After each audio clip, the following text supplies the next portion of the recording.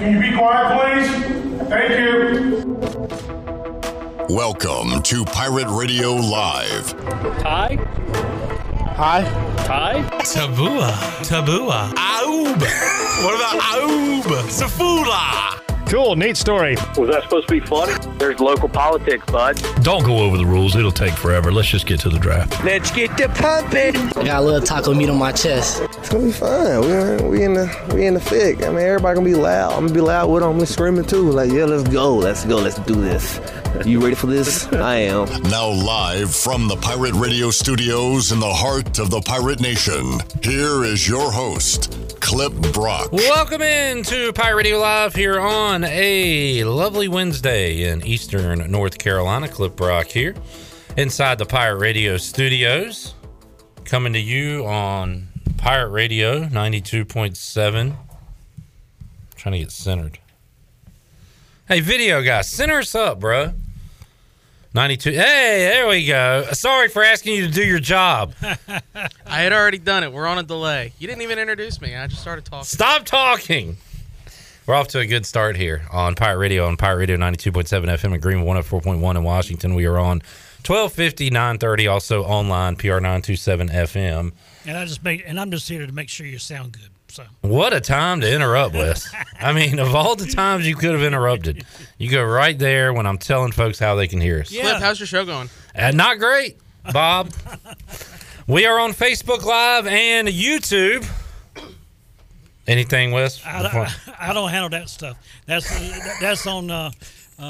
What's this CJ, guy's name? CJ. Okay, CJ. Check us out on YouTube and Facebook Live. It's been fun having Wes here this week. I know one guy's not going to talk till he's introduced, so we'll focus right now on the gentleman to my right, stage left, CJ Schaefer. Hello, CJ. Sir, how are you? I like the North Carolina hat. Thank you. Purple, gold, white with the state outline. Very good, very good. NC flag lettering as well. Yep. And Wes Hines is here. Hello, Wes. Hello, Clipper. How are you, sir? I'm great. And Wes, you are doing a great job this week. Thank you, sir. I've got one more day and it'll be over. Okay. Well, let's not rush the fun times away, Wes.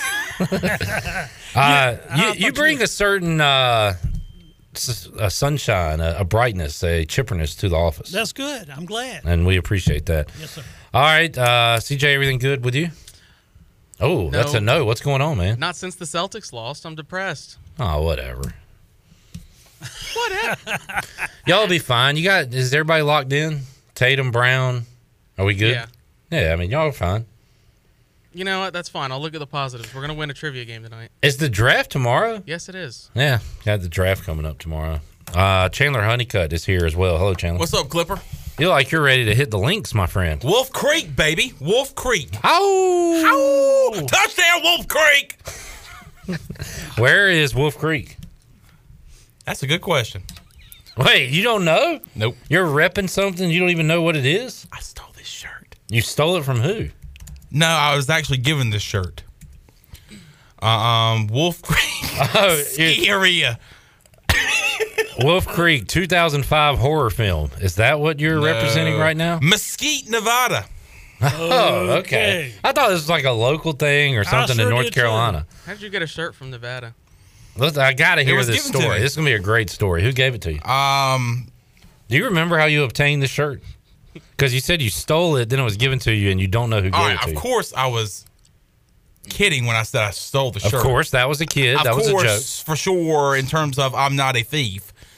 I was given this shirt. I was given multiple shirts. Are you going to say who gave it to you? No! Why not?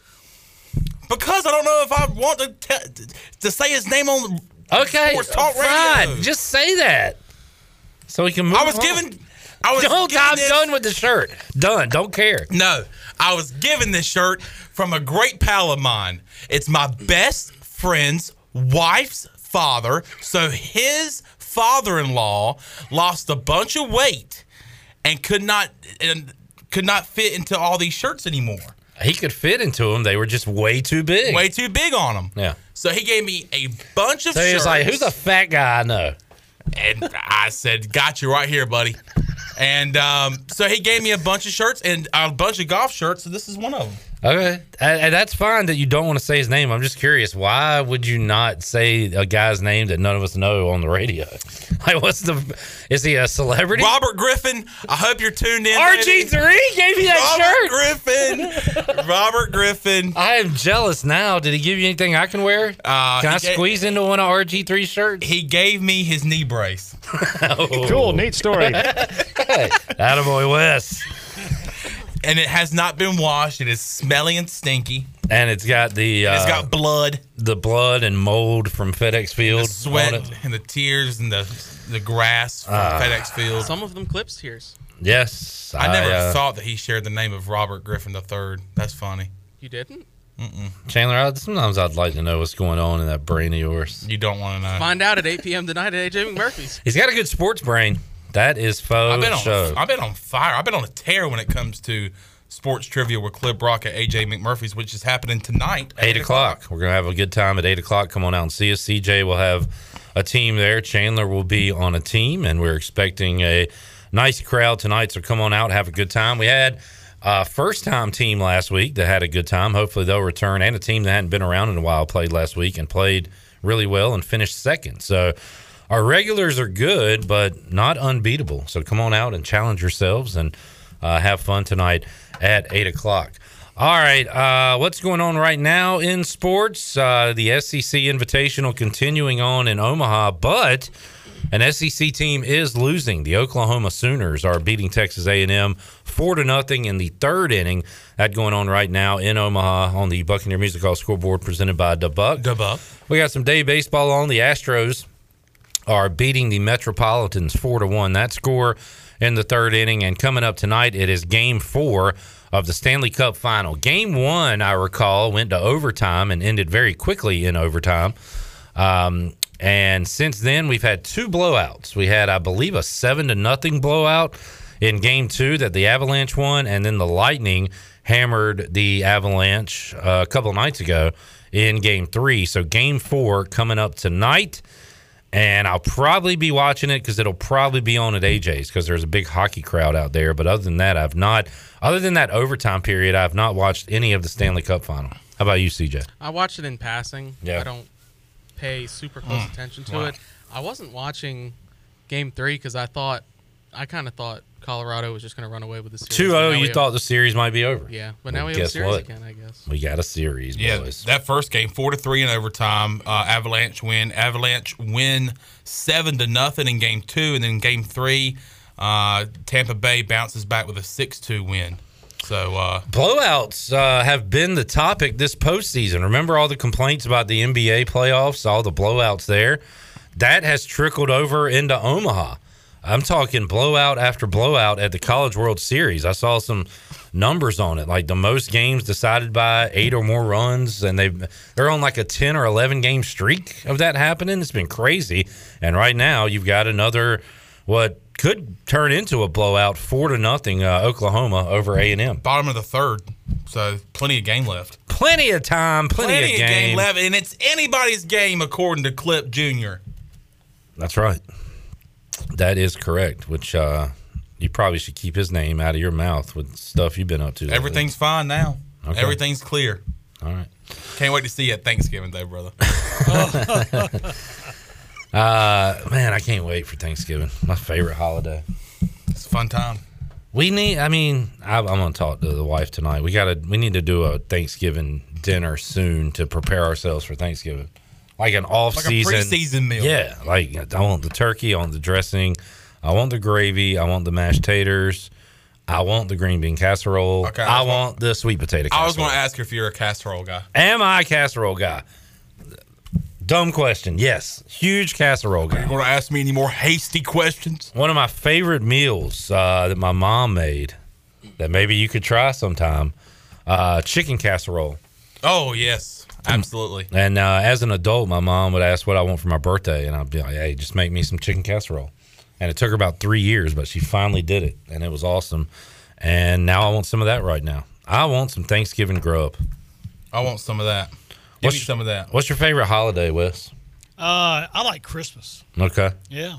Great time with the family. Mm-hmm. Kids are smiling. And grandbabies, I love them. And I love to see them taillights go out the driveway when and son-in-law go away. Hate to see you go. Love to see you walk away. All right, Wes. Now you struggled with this on the. I know what you're going to ask on the Wes Hines podcast on the Pirate Radio podcast. Name your grandchildren. Okay, we got Silas, we got Alina, we've got Cleo, Tilly, and the latest one is Rory. Rory. All right, well done. He has studied the grandchildren since the last time we talked to Wes. You're the Antonio Cromartie of Pirate Radio. Remember that famous Hard Knocks clip where he struggled to name his children because he had so many? Wes Hines can relate to that. Man, that's a lot of grandbabies, Wes. Yes. So that's it. Enjoy all that. Yep. All right, CJ, what's your favorite Filipino holiday? Christmas. What's Filipino Christmas like? Why are you asking me this? I don't know. I just think it's fun that I play a character thinking that like everything's so different in the Philippines. It must be so different down there in the Pino. I just do. Yeah, it's a fun, dense, obtuse character that I play where I'm fascinated that you've never even been there, right? No, I've been there. Oh, you have been there. Okay. One time. You have your family, your heritage, Filipino. Well, when I went, it was the exact opposite time. It was like July, so no idea what it's like winter in the Philippines. All right, well, let us know when you find out. All right, what's going on in the world of sports? I have not followed this. Roger Goodell spoke in front of Congress today. He says he has no authority to remove Daniel Snyder as the owner of the Washington Commanders. That's pretty cool to answer to absolutely nobody. Authority? Yeah. It's another way to say authority. Yeah. Cool. So Daniel Snyder is above reproach, I guess. I mean, he's just there until he dies or sells the team. Let's see. After initially asking whether he would recommend Snyder's removal as owner of the Commanders, Goodell was asked, will you remove him? And he said, I don't have the authority to remove him as commissioner, as an owner. So, man, it's got to be cool to be rich. Just think if you were rich for one day. You can literally do whatever you want. I feel like Roger Goodell would have the authority. I wouldn't think so. If you've got enough money, you can buy your way out of almost everything. Well, exactly. You know what they say? Money is power. You know one of the dumbest phrases of all time? Money can't buy happiness. That's true. That is what's true. Money can't buy happiness. No. How do you know? You ain't never had no money. I had a little money. I had a little money and it's gone. So exactly, Wes. If I gave you money or vice versa and a lot of it, I tell you what, we would be happier than we are right now. True or false? True, but then I gotta remember it'll be gone tomorrow because you got bills to pay. You got taxes to pay on the money that you just gave me. Amen, brother. All right, Wes is under the Christopher Wallace, Notorious B.I.G. Mo money, mo problems. All right, Wes. Well, I'll tell you what. If for some reason you do hit the lotto, I will gladly take that money from you so you won't be miserable. Because the last thing I want you to do is be rich and miserable. How about all these people who are rich that still go around in their 79 Pinto? That's probably smart. That's probably. You know what? I bet they're happy. I bet they're probably happy. People go up to Wes and say, Wes, what's wrong with you? I'm a millionaire. The worst thing happened to me last night. I won the damn lottery. I won $2.7 million. They're only going to let me keep 1.3 of it. Might as well be broke. I hate this. Well, it's just burning hundreds in the front yard for no reason. Anyway, what are we talking about? Oh, Dan Snyder. Yeah. God, it's tough to be a fan of a team when you hate the ownership. But I do it. All right, let me ask you this. What happened the year that it only had a coach for 1 year? What did you think that year? You're going to have to rephrase that question. I didn't understand. Was that Jay Gruden? No, it was... when we had a coach for just one season? One season. That's right.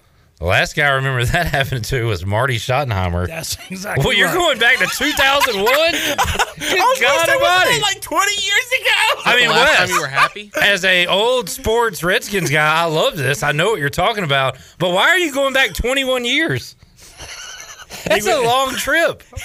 What about that quarterback that broke his leg real bad? He was right. the owner. All Hey, right, he if was you- the owner. He fired him. So Yeah. all right, I tell you so- what, that was one of my favorite years ever because Washington started 0-5 and then won 5 in a row. Everything got flipped and turned around on a LeVar Arrington pick 6 against the Carolina Panthers. And LeVar tossed the ball in the stands. That was their first win. Then they won 4 in a row, then came back to reality. I think they finished 8-8. But I disagree with them firing Marty Schottenheimer because you know who they brought in, Wes? Who? The old ball sack, Steve Spurrier. And he That's right. sucked. The old That's ball right. sack. He That's sucked. right. That's right. And then we had to, I don't even know if we fired him. I think he quit to go play golf like week 9 of year 2. And then, Well, isn't that when Lou Holtz went up there? oh boy, Oh, no. Wes. What? Lou Holtz went where? Didn't? Oh, Lou to Holtz- South Carolina? Yeah, but I thought he went to. I thought that Lou Holtz was in Washington. Nah, Lou Holtz coached in the NFL in like 1973. So now we're going back about 50 some years. It's gone from 20 to 40 years ago. 50 years ago. Yeah, we're about 50 years now, Wes. And You then remember Johnny Unitas? Newt Rockne gave the speech in like 1939, I want to say. And then the Four Horsemen from Notre Dame was like 1909. How far back can we go? Oh, boy. 1776 when he. I just loved it, Wes, when he thought about issues with the Washington Commander football team, went back to Marty Schottenheimer in 2001. That was awesome. I mean, I'm ready to go on that trip with you. These guys aren't. They don't know what we're talking about. But that was great, Wes. Yeah. So there's that. Other news and notes. There's no draft buzz. Who's going to be the pick? Is it going to be skinny dude from Zaga? No. It's Chet? gonna be, You don't think so? I think it's Paolo? going to be Jabari Smith. Jabari Smith. Or Paulo. Jabari Smith. Auburn? Auburn, yeah. Okay.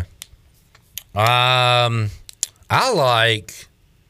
Who do I like? Chandler, tell the people who I like. Mark Williams, Duke. No, center. I don't like him. You don't? No. Should I? I thought That's you said that's who you want the Hornets to get. Well, that's fine. I'm talking I was gonna ask you, what do you want the Hornets to get? Yeah, but I think the first answer would be a head coach. Yeah. Nah, it's not important. Do we have? I guess if we don't have a head coach, we don't have an assistant coach. Right. Thank you, Wes. They will bring in Marty Schottenheimer for 1 year. That's right. Jaden Ivey, Oh. but I don't think that's even who I was thinking of. Is that even the Memphis guy that we were talking about last year? Well, the big Memphis prospect was Bates. Imani Bates. Imani Bates. Who has transferred, correct? Or I think he entered the portal. I don't know if he landed anywhere. No, I guess it was Jaden Ivey I'm thinking about. He took over some games at Purdue. He is 4th best available according to ESPN. But they got Holmgren, Jabari Smith. How do you say Paolo's name? Paulo Paulo- Banchero. I say Okay, all three of Banchero. us said it a different way. So say his full name, CJ. I think Paulo is right. Now, I don't know if it's Banchero or Banchero. I think it's Banchero. I think it's Banchero. I think I've heard Banchero Yeah. a lot. I think All that's right. Ivy, Keegan Murray, some dude from Kentucky, I don't know. Dyson Daniels from the G League. That's exciting. And then Mark Williams could be the Hornets pick as they try to finally get a big man. If I'm a Hornets fan, that's who I want. Yeah, there's. You know what I want? A Duke big man. Oh God. Well, you've already got. I'm just kidding. I don't think that way, and sometimes it annoys me when people think that way. Like, well, ECU can never hire another Duke football coach because the last one was bad. Yeah. You can't really take it out on the new guy because the old guy stunk. Yeah. And I shouldn't look down on a new Duke center just because we didn't like Plumlee. And really, I don't think Plumlee's as bad as we make him out to be. He tries. He's pretty good. Okay, he's not pretty good. He's okay. Okay, there we go. So yeah, NBA draft coming up on Thursday night. What else you following in sports, Chandler? Anything? Man, I watched golf this past weekend. You had your major, U.S. Open. Not really much going on besides college baseball that I'm interested in during the week. We're in a dead time right now, so that's why we're going to start previewing a lot of ECU football. We'll do it today with our position preview. We're talking running backs with Igo. We're also going to look back at our favorite all-time ECU running backs. Got a ton of responses on Hoist the Colors and Twitter, so we'll talk about your all-time favorites, and we'll have our opponent previews also that will continue tomorrow with Chris Haymeyer, voice of the Campbell Fighting Camels, as Campbell will come to East Carolina. I feel like we've been talking about this forever. It'll finally happen coming up this September. Yeah, and Mike Minter, former Carolina Panther, is the head coach there. Fun fact, do you know the first head coach in Campbell football history? Dale Steele. Hugh. Yep. Hugh damn right. Yes, sir. So we will talk to Haymeyer coming up on Thursday. Plans to hook up with Pete Medhurst, voice of the Navy midshipman, next week. And Chandler, it looks like we're going to throw it down to Tony. Let's get down to Tony. And Gary Hines not available, so we're going to go down to Tony. Talk some Pac football with Tony Haynes next week as well, as we will talk to someone from each and every ECU opponent. Had a great conversation with Harry Minium yesterday as we talked ODU. Don't sleep on the Monarchs. They have 5 straight regular season wins. Lost their bowl game to Tulsa, but they finished the year strong last year. Looks like they are on the uptick. They are trending in the right direction, as are your East Carolina Pirates. All right, we'll take a time out. Jonathan says Hornets have 2 first-round picks. Let's hope Jordan does better than the last time they had 2 first-round picks. I remember watching that draft, and I was excited because North Carolina had just won a national championship, and they drafted. We took We took Raymond Felton and Sean May. Yeah, like 2 out of the first 5 or 6 picks in the draft were North Carolina starters from their championship team. Now I might be wrong, but I feel like the Hornets had 2 last year, but I think we traded up for that 19th pick to get Kai Jones, who we haven't seen hide nor hair of yet. And same as the first pick we had last year, James Bouknight. Correct me if I'm wrong, Jonathan, or otherwise. I want to say CP3 went the pick before Felton, right before Felton. So couldn't ended up with him. Marvin Williams was the 2nd pick that year. And who was the number 1 pick of the 2005 NBA draft? His name is a player that I like to call.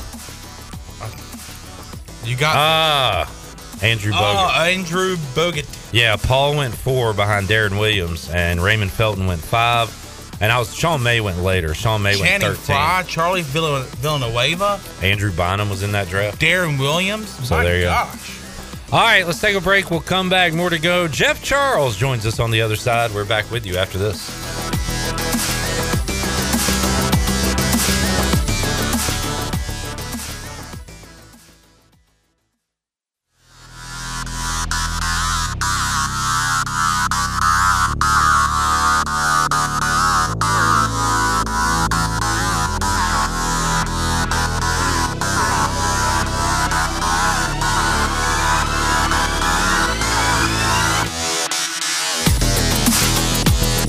You're listening to Hour 1 of Pirate Radio Live. Do you need custom t-shirts, apparel, or promotional items for your business, organization, or event? Keep it local. Print it local with University Sportswear. Contact them today at universitysportswearenc.com. Now, back to the show.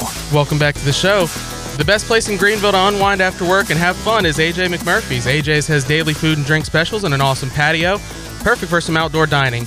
There's something for everyone every weeknight, including sports trivia with our very own Clip Rock. AJ's has live music every Friday and Saturday with no cover, and brunch every Sunday. Make today an AJ's day. Now let's head back into the show. Here's your host, Clip Rock. Flawless. Well done, my friend. I was a speed reader in elementary school. This is what I do. Wow. This is one of CJ's problems. He does something and then gets really cocky. and then he'll screw it up later. Speaking of AJ McMurphy's, come out to try to finish second place to Coneheads tonight in trivia. Okay. Speaking of being cocky, Yep. CJ calling a shot tonight as You the gotta Coneheads respect will be it. there. I respect it. RESPECT. Thank you, Aretha. Wes, great showing yesterday on the 5-second game, by the way. Thank you. Speaking of music. And had a lot of fun with that. I actually went back and watched that again last night. Oh, boy. It was fun with Bryce and Wes and Chan Man. Yeah, I had fun. I love that game. We might need to start bringing in Wes on Wednesdays just to play it when Yeah. Shirley's back. And kick Shirley off the show. I was trying to go and get myself into there beside Clipper, but I guess. Oh, no. That's exactly what we need. And, Yeah, Wes would be an honored guest. And beside Bryce Williams. Yeah. There you go. We'll have to set that up this summer. We used to play, before y'all's time, Are You Smarter Than Wes? Do you That's remember right. that? I would come up with questions. Oh, I don't remember that. And we'd have a guest. And you know what? Kind of like, are you smarter than a fifth grader? Yeah, that's where it came from. Okay.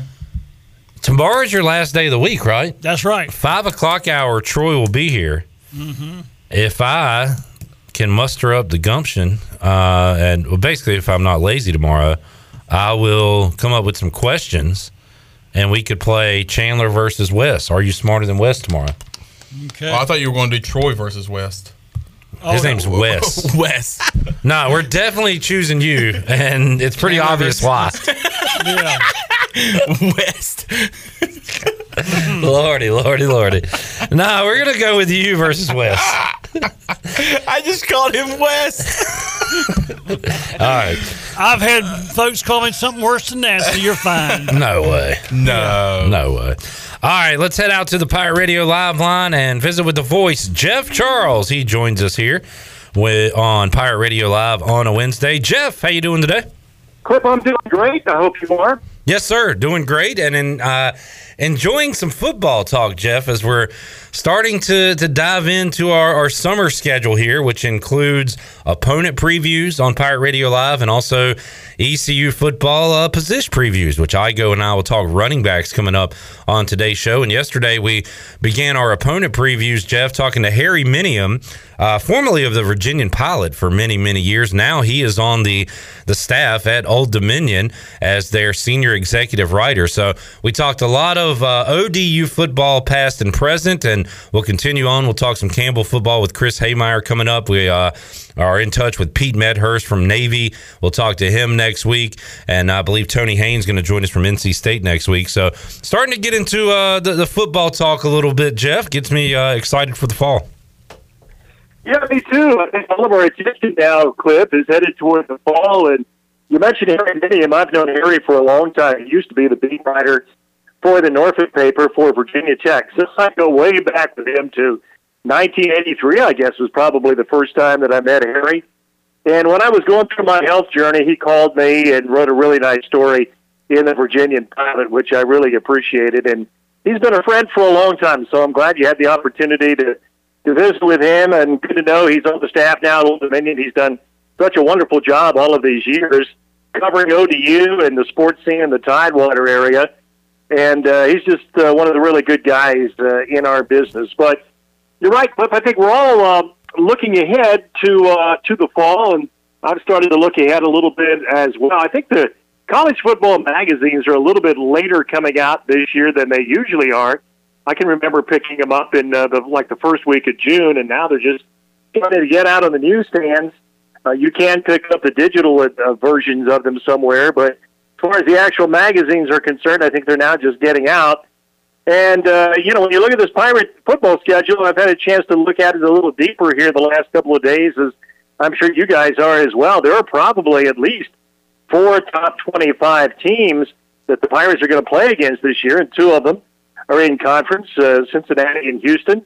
Most of the preseason magazines have those 2 schools as top 25 schools. We know how good North Carolina State is supposed to be this year, ranked in some polls as high as number 12. And then BYU, they're popping up in a lot of top 25 polls as well. So, Pirates are going to have their work cut out for them. And as we talked about, I think in an earlier visit clip, when you look at the last 4 or 5 games the Pirates are going to play this year, that's really a tough grind to end up the season. So, as always, it's a tough schedule, and Pirates will have to be up and ready for the challenge. Yeah, and even throw Old Dominion in that mix, Jeff. And I didn't really realize it until yesterday, the season they had last year, where they started 1-6 and then won 5 in a row at the end of the year. With Ricky Ronnie there, as it wasn't his first year as a head coach because they had missed a year with COVID. So he was there, but was unable to play. So a strange year for ODU last year. But I was just thinking about that 2019 game. And at the time, that felt like an important win for Mike Houston because they went on the road. They beat an FBS team, and it was a good football game. Well, that was a 1-win ODU team that year. You're going to see a completely different East Carolina team on the field this year, a completely different ODU team on the field this year. And the old cliche, Jeff, of course, you can't take anyone lightly. I think that applies to this game with Old Dominion, even with all those other teams you talked about on ECU's schedule this year. Well, I think so. Old Dominion's got a chance to have a really good program. As you well know, Clip, they got up to a great start under Bobby Wilder, and he really built that program, and they had I don't know how many sellouts in a row. It was a tough ticket in Norfolk. And then the program started going downhill a little bit, and then they decided to make the coaching change. And the year the Pirates went up there, I was really impressed with the stadium. It's the old Oyster Bowl for longtime Pirate fans. They remember the old Oyster Bowl in East Carolina, going up there and playing in those games. And I remember being there with Virginia Tech back in the, I guess it was somewhere around 85, 86. And Virginia Tech played Temple in the Oyster Bowl, where that stadium is now located. It was basically torn down and totally rebuilt. And the football coach at Temple that day was a guy by the name of Bruce Arians, who's gone on, of course, to NFL fame. And Paul Palmer was the great running back. So that was my first introduction to going up there and seeing the stadium. And today it's a totally different venue. And I was blown away when we went up there a couple of years ago. They've done a remarkable job with that old stadium, and the press box was just terrific. It was one of the best places that we had worked on the road. So they've got a lot going for them, a huge population base, only game in town, and they should have a good program there. They've got all the infrastructure that they need to be successful. And so, yes, I would expect them to be a formidable opponent. Even that year you referenced, Clip, when they were not very good, that was not an easy game for the Pirates.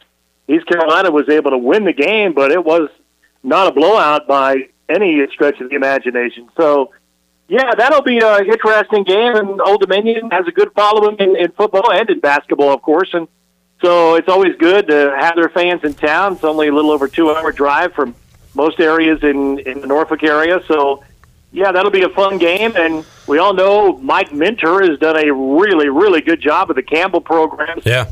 It'll be interesting to hear what Chris has to say about Campbell coming up for this year, and Chris Haymeyer, the voice of the Campbell Camels. So, yeah, no easy games, Cliff. As you well know, we talk about it all the time. And you got to be ready to go each and every Saturday because there just aren't any gimmies. And boy, ODU is going to be tested as well, Jeff. You know from your time in the Commonwealth, they're going to be going for the mythical state championship this year because they have the Hokies, the Cavaliers, and Liberty on their schedule. So they have really loaded up. And I didn't put 2 and 2 together on this until I talked to Harry yesterday. They're moving into the Sun Belt, Jeff, which is a step up. We know how good that conference is in football, so that's going to be interesting too, Jeff. I'm not only going to have to study some rosters and everything, but also study these conferences with Conference USA teams moving to the Sun Belt this year. Well, I'm really excited for the Sun Belt Conference, Clip. I mean, I think they have done just a great job. I mean, a few years ago, they were certainly under Conference USA. Conference USA was certainly the superior league, but oftentimes these things don't change a whole lot in college athletics. But the Sun Belt went by Conference USA, and they rated the conference, and they got some of their premier programs. So I think it's going to be a really, really good league. And what I like about it so much, Cliff, is that the geography of it, it's going to be a cost containment regional league for all of these schools. And I think these schools will be able to develop some great rivalries in conference. Most of them play each other now, but sometimes they have played each other when they've been in different conferences. Now they're going to be in the same conference. Their fans are going to be able to drive to away games. The rivalry should be really, really good. I think the outlook and the potential for the Sun Belt Conference is really terrific. And it's going to be interesting to see what they're able to do in football. They've got quality basketball programs as well.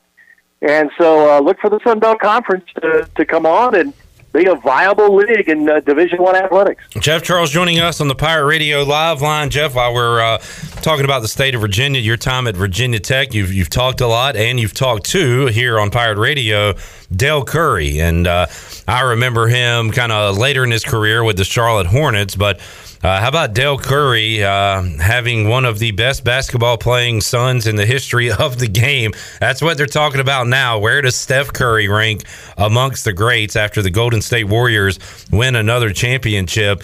And the under-recruited kid there went to Davidson and ends up now being talked about as one of the best all time. Certainly, you got to put him up there in the conversation for best shooter of all time if he's not by far and away number one. But Golden State, Steph Curry. Win another one, Jeff. Yeah, it was really fun to watch. I mean, I love Steph Curry. I love Dell Curry. I got to know Dell so well when he played at Virginia Tech. Got to know his family so well. And I'm a big Steph Curry fan. I love to watch him play. And you can see how emotional this championship was for him after the game. He had the tears on the floor, and this is his fourth championship. And Cliff, you said something that I've been thinking about here just since they won the championship last week. All the talk about Steph Curry being the greatest shooter of all time, and even Reggie Miller, who is a great shooter, says that Steph Curry is the best shooter of all time. But now people are beginning to say just what you said. This guy's one of the best players of all time, which I think he is. Anytime you win 4 rings with the same franchise, and you've played with a dynasty, I think we can call Golden State a dynasty. They've won 4 championships, and they've been to the final 6 of the last 8 years. The guy is cementing his legacy, and it's hard to believe Steph Curry's 34 years old, and he's been in the league 13 years. It seems like it was just 4 or 5 years ago he was playing at Davidson, but the years go by so quickly, and he has cemented himself now as one of the all-time great players in the history of the NBA, and he's from such a good family. He's such a good guy, and he's going to have his jersey retired over at Davidson. And the coach, of course, that he had at Davidson, Bob McKillop, you guys may have talked about this clip. He is retiring. Yeah. And Bob McKillop is 71 years old. Here's a very interesting note about Bob McKillop that a lot of folks may not realize. Bob McKillop was a player at East Carolina. He started his basketball playing career at East Carolina and played for the Pirates for 1 year back in the late 60s. I don't know if I knew that, Jeff. That I feel like I might have heard that before, but man, that's pretty interesting. And it's a game I've talked about over the years I've wanted to see more of, and they actually met this past season for a game, I believe, in Charlotte. And Davidson, East Carolina played him good the first half. Davidson ended up winning the game, but Bob McKillop, man, he's one of those guys, Jeff, that has looked the exact same ever since I started watching basketball with the white hair. He's looked the exact same all these years. Every time I see him, I think of Coach Holland. Yeah, I do. You're right. Yep. Yeah, and Bob McKillop, you just look at his record. I think 634 career wins. What he did at Davidson is just absolutely incredible. And he's been a great coach, and Steph Curry really compliments him and credits him for helping develop him as a player when he played for the Wildcats. And, just another really good person in the coaching profession who will be missed. Now, his son, Matt, is taking over as the head coach at Davidson. He's been his dad's assistant for a number of years. So the McKillops will still be very, very visible in Davidson with the basketball program there. Jeff Charles joining us. Jeff, we're going to talk running backs later on in the show, so let's take another walk down memory lane with you real quick. We are excited about the guys we have in 2022 with Keaton Mitchell, Rajay Harris, and then you've got Pop McKay, Nemo Squire. We'll talk about Marlon Gunn, Camaro Edmonds. There's a lot of guys in that room and a lot of talent in that room, so we're excited about that position this year. But, Jeff, we asked people their all-time favorites, their all-time opposing player performances against East Carolina. So real quick, to end the conversation, I'd like to hear some of your thoughts, Jeff. Who, when I ask you your favorite all-time running back to call games for, who are the names that immediately come to your mind for ECU? Yeah, really, really difficult to pick out one or even two, Cliff, but you have to put Junior Smith at the top of the list because he's the all-time leading rusher in Pirate football history. And Leonard Henry was, of course, a very, very good running back. We had Leonard on our show. Did a podcast with him not too long ago. I think of Jarris McPhail. I think of Scott Harley. I think of even a guy like Cedric Van Buren, who was the running back on East Carolina's Peach Bowl championship team. I mean, Cedric really had a great year that year. People probably don't talk about him as much as some of the other guys, but you know he had a terrific year that year for ECU. Was a good all-around back. So, you know, those are the guys that come to mind.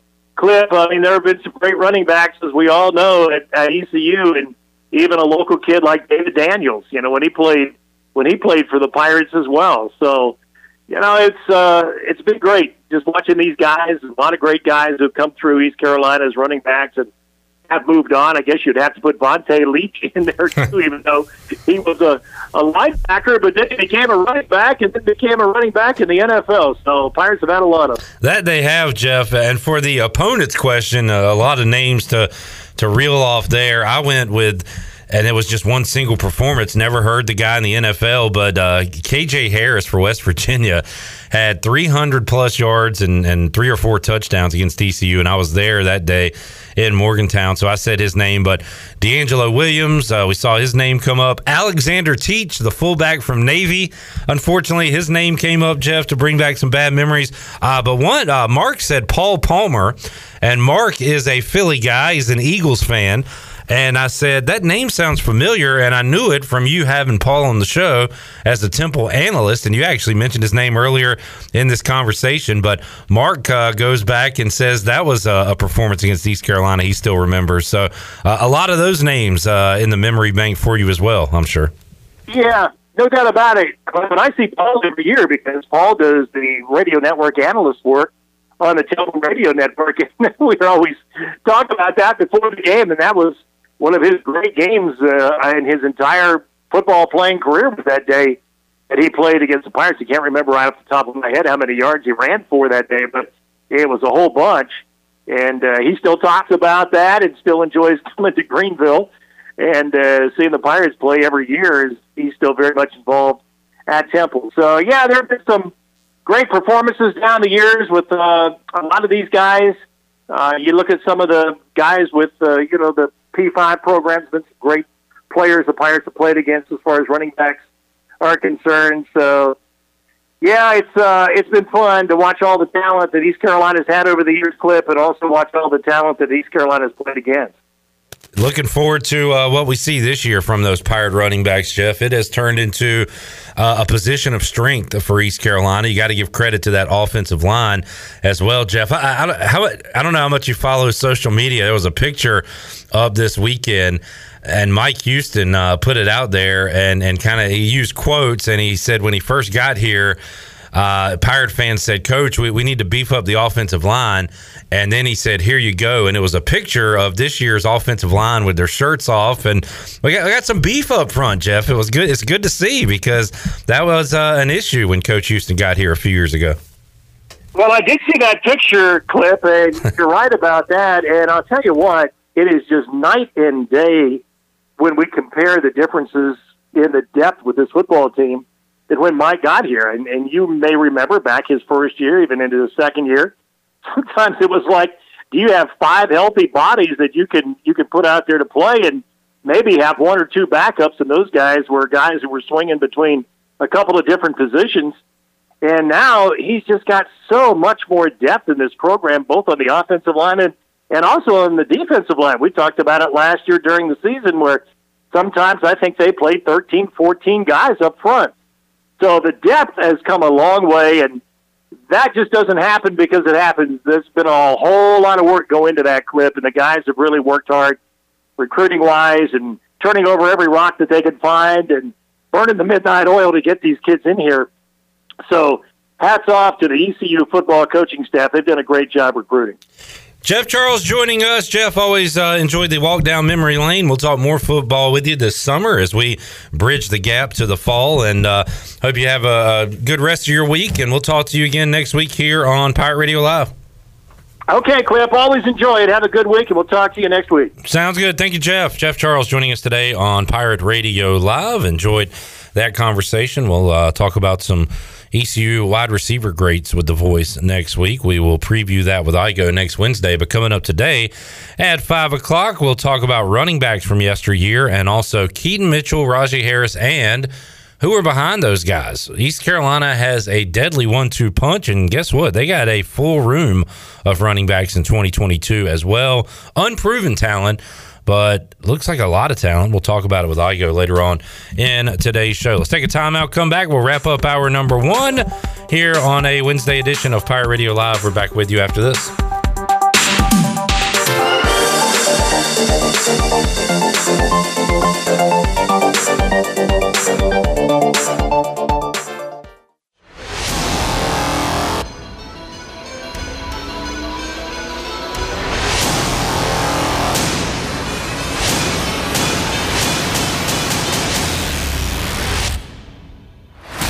You're listening to Hour 1 of Pirate Radio Live. Do you need custom t-shirts, apparel, or promotional items for your business, organization, or event? Keep it local. Print it local with University Sportswear. Contact them today at universitysportswearenc.com. Now, back to the show. All right, welcome back to the program for the latest breaking news, interesting stories, and awesome contests that can make you a winner. Be sure to follow Pirate Radio on our social media on Facebook, Twitter, and Instagram at PR927FM. Join the over 56,000 followers today at PR927FM. Now let's head back into PRL. Here's your host, Clip Brock. All righty, welcome back into the program. One of the things that goes on during the summer is the basketball tournament. Simple name, TBT. And in years past, we had some ECU players playing in it. Sam Hennett used to join me every year during the summer, talk about his team that was in it, that I think made it to the Sweet 16 once. Seems like they always faced off against the former VCU guys, and they always have a good team in the basketball tournament. But that is going on. Let's see if I can find the date. Sometime this summer. But I did see one name that is in it that will probably make me tune in when he is playing. Let's see. The championship is in August, so it'll be sometime in July. How about Jimmer Fredette? Jimmer Fredette, BYU? You are correct. He will be shooting from 55 feet out. Couldn't think if he was BYU or Creighton. He had Dougie McBuckets was Creighton. McDermott. You're getting your white guys mixed up. Jimmer had a great season, and I don't know if they necessarily went on a run in the tournament. I can't remember how far BYU got, but he had some of those deep threes that he hit in the tournament, and went on maybe a mini run there with BYU. I'd have to look it up to see how far they went, but I'll tune in to see him play again. Oh, absolutely. I love to see if those guys can still hoop, and majority of them still can. Well, he's been playing, I think, overseas. He has been playing for the Shanghai Sharks in China. And not just playing. Let me see if I can find his stats, because I want to say he was putting up like mega numbers over there. It's just never translated to the NBA, probably for defensive purposes, I would imagine. But let's see. Jimmer has been playing overseas. He has won. So he's a 3-time CBA All-Star, the Chinese Basketball Association. He's in the EuroLeague 50-40-90 club. He's a Greek League champion. So he's just been like playing overseas since leaving the. Isn't that what James Legan did? Some former ECU. James Legan was playing in Australia. He played in Australia for years. But yeah, Jimmer's been lighting it up, so he'll be back in the States playing. And they do this thing like regionals, and they play in like, big time courts and stuff. This year, they're doing one of the regional sites is at Rucker Park, so it's going to be outside. So that might be a cool made-for-TV event as well. Wasn't it in Wichita one year, or was I thinking? Yeah, and like they freaking packed the house for it. Yes. Because it's a neat idea. Unfortunately, we don't have a freaking program or a culture here at East Carolina to put together a team of former Pirates. But with Wichita, they have such great basketball history. They just put together a bunch of former Wichita guys, charge people tickets to go see them play, and they fill the dang arena to see former guys play. So anyway, that's going on this summer. Who's your starting 5 all-time East Carolina basketball players? Well, maybe we should do it guys that could field a team this year. Yeah. Let's do that. Yeah, like most recent alumni. All right. Give me a break, and I'll come back with my starting 5. Okay. And we'll talk to former West Charlotte guard forward Mike Mullis. He'll join us on the program. Yeah. Key contributor. GPA guy. Did you have a good GPA? Yeah, I did. Good. Good to see you, Mully. Yeah, good to see you, buddy. Wes is here. I saw him. Already gave him the what's up. I haven't seen Mully smile this much in studio ever, but Wes is here, so he's got a smile on him. Yeah, he always makes me smile. All the memories. Let's take a break. We'll come back. Mully joins us. We'll see what's going on in sports and find plenty of topics with Mike Mullis when we return after this.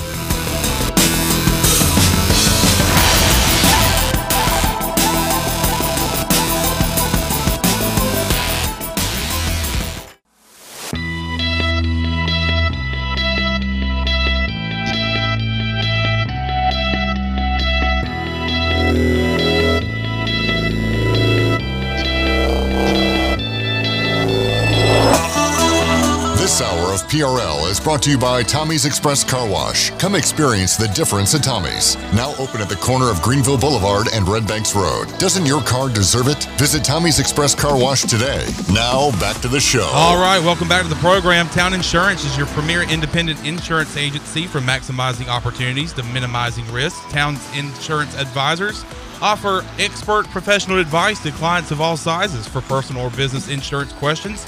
Call 756-8300 today. Now let's head back into PRL. Here's your host, Clip Rock. Are we doing a show here? Yep. Oh, hey. Back with you, Pirate Radio Live on a Wednesday coming up at 5 o'clock. Stephen Igo will join me. We will talk about running backs from yesteryear at East Carolina and against East Carolina, and also preview the 2022 running back room, which is a pretty full room, including 2 headliners with Keaton Mitchell, Rajay Harris, and we'll talk about the guys behind them as well. But before we get there, we will chat with Mully. Mike Mullis joining us in the Pirate Radio studios. Hello, Mully. Hello, buddy. We told you that it looked like your secret hideout spot at Clark LeClaire was full during the Super Regional, and we found out that that's where all the former dudes were. So it turned into a pretty cool spot. No, we had a great time. So, you were there? Yeah. Okay. Yeah, that's where I watched the Supers. Okay, 10-4. So you got to hang out with some Pirate greats. Yeah, a lot of good, and good players, but great dudes, and we a lot of memories and conversations and a lot of excitement, and it was kind of a emotional roller coaster down there. People can't understand exactly how invested these former players are in the success of the program, and obviously a lot of that to be attributed to Cliff and the job he's done in kind of driving that relationship. But man, it was a cool environment to be in. All right, we got here because I was talking about the basketball tournament coming up, and I brought that up because I saw a headline that Jimmer Fredette would be participating. Yeah. And I might tune in to see old Jimmer launch it from 40 feet, see if it goes in. That's the one they play for $1 million. Yes. Yeah. And I like it too because I'm a college basketball fan, so I see guys that these are not like big NBA guys. These are guys that were good in college that you saw 10, 12 years ago. I would say the vast majority of them had some success in Europe. Right. Something like that. I have watched a little bit of that because I do find the $1 million carrot to be kind of interesting, and it's like Syracuse always has a team, and the Boeheim's Army. The Boeheim's and there's something cool about all those guys getting together for like an alumni team too. I always wonder, like, do they get together practice, or do they work on this stuff, or do they just show roll up it out there? Yeah, roll the ball out. Yeah. We were talking about an ECU team, and Chandler, you said who's your starting 5, and I said, well, let's do it with guys that could potentially go out there and do it today. So I have my 5. And you can chime in, and Mully, you're going to have some thoughts as well. At point guard, and we were debating this one, I'm going to go with Miguel Paul. I'm going to take Miguel Paul. Okay. So you're not going with Akeem Richmond? At shooting guard, I'm going with Akeem Richmond, which is the position he played. Oh, I thought he was point. My bad. At small forward, you might have a better one here. I'm going to go Caleb White. Power forward, Maurice Kemp, Darius Morrow at center. I feel good about those two spots. Who do you got? The debate at point guard was either Brock Young or Miguel Paul. Saw a picture on Facebook of Brock Young and John Wall, a couple of Triangle Raleigh boys hanging out this weekend. Yeah, I'm going to go with Miguel. Adds more scoring. I left off because I don't know if James Legan and Sam Hennett are still active playing. Sam said he retired. I guess it does. I mean, we could name freaking Blue Edwards then. I mean, I wanted to name guys that could play currently. They could actually participate in this $1 million challenge. Get up and down the court. Right. So who'd I leave off? Jonte Sherrod. I like Jonte. I loved him, man. He had a great senior year here at East Carolina. Molly, you were going older. You wanted to throw Garrett Blackwater in the mix? Yeah, I mean, look, I think the better question we talked about a little bit is the all transfer team. You know, the team in the TBT would be called former Pirates or the ship is sank or something like that. Chandler, you said we start Jeremy Shepard at point. Mm-hmm. We'll have Elijah Hughes at one of our spots. I like the fact that you're actually writing out lineups. I mean, I know you can't see that on the radio, but it's pretty official. Clip literally, and he's like, I'm waiting on him to diagram a high screen or something that, Go to the basket, rebound. Jaden Gardner's in there. Who else? All right, we'll move on. Yeah, you ready? Yeah. Molly, I tell you what, that was great radio though. But just think what we're about to do. Well, yeah, let's do it. I mean, instead of looking into the past, let's actually look into the future or something that's even maybe current time. All right, Molly, your thoughts on this current ECU basketball roster? How many players do you know? A single one.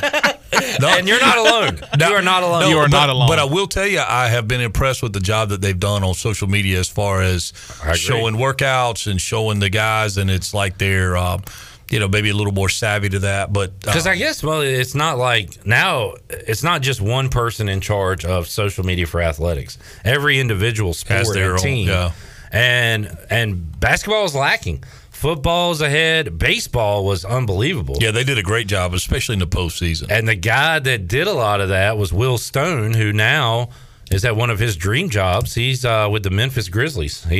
Cool. He's moved on, and he did a phenomenal job. So good to see basketball trying to keep up. And I don't know, look, just put some stuff out there. Somebody will see it and want to be a part of it. Yeah, well, and if nothing else, I thought as it relates back to baseball, the little shove in the back from the umpire that hit social media fairly quickly, and man, that thing made the rounds, and a lot of people had opinions on it, and it seemed like the ECU logo pop up was at the perfect time. So yeah, I mean,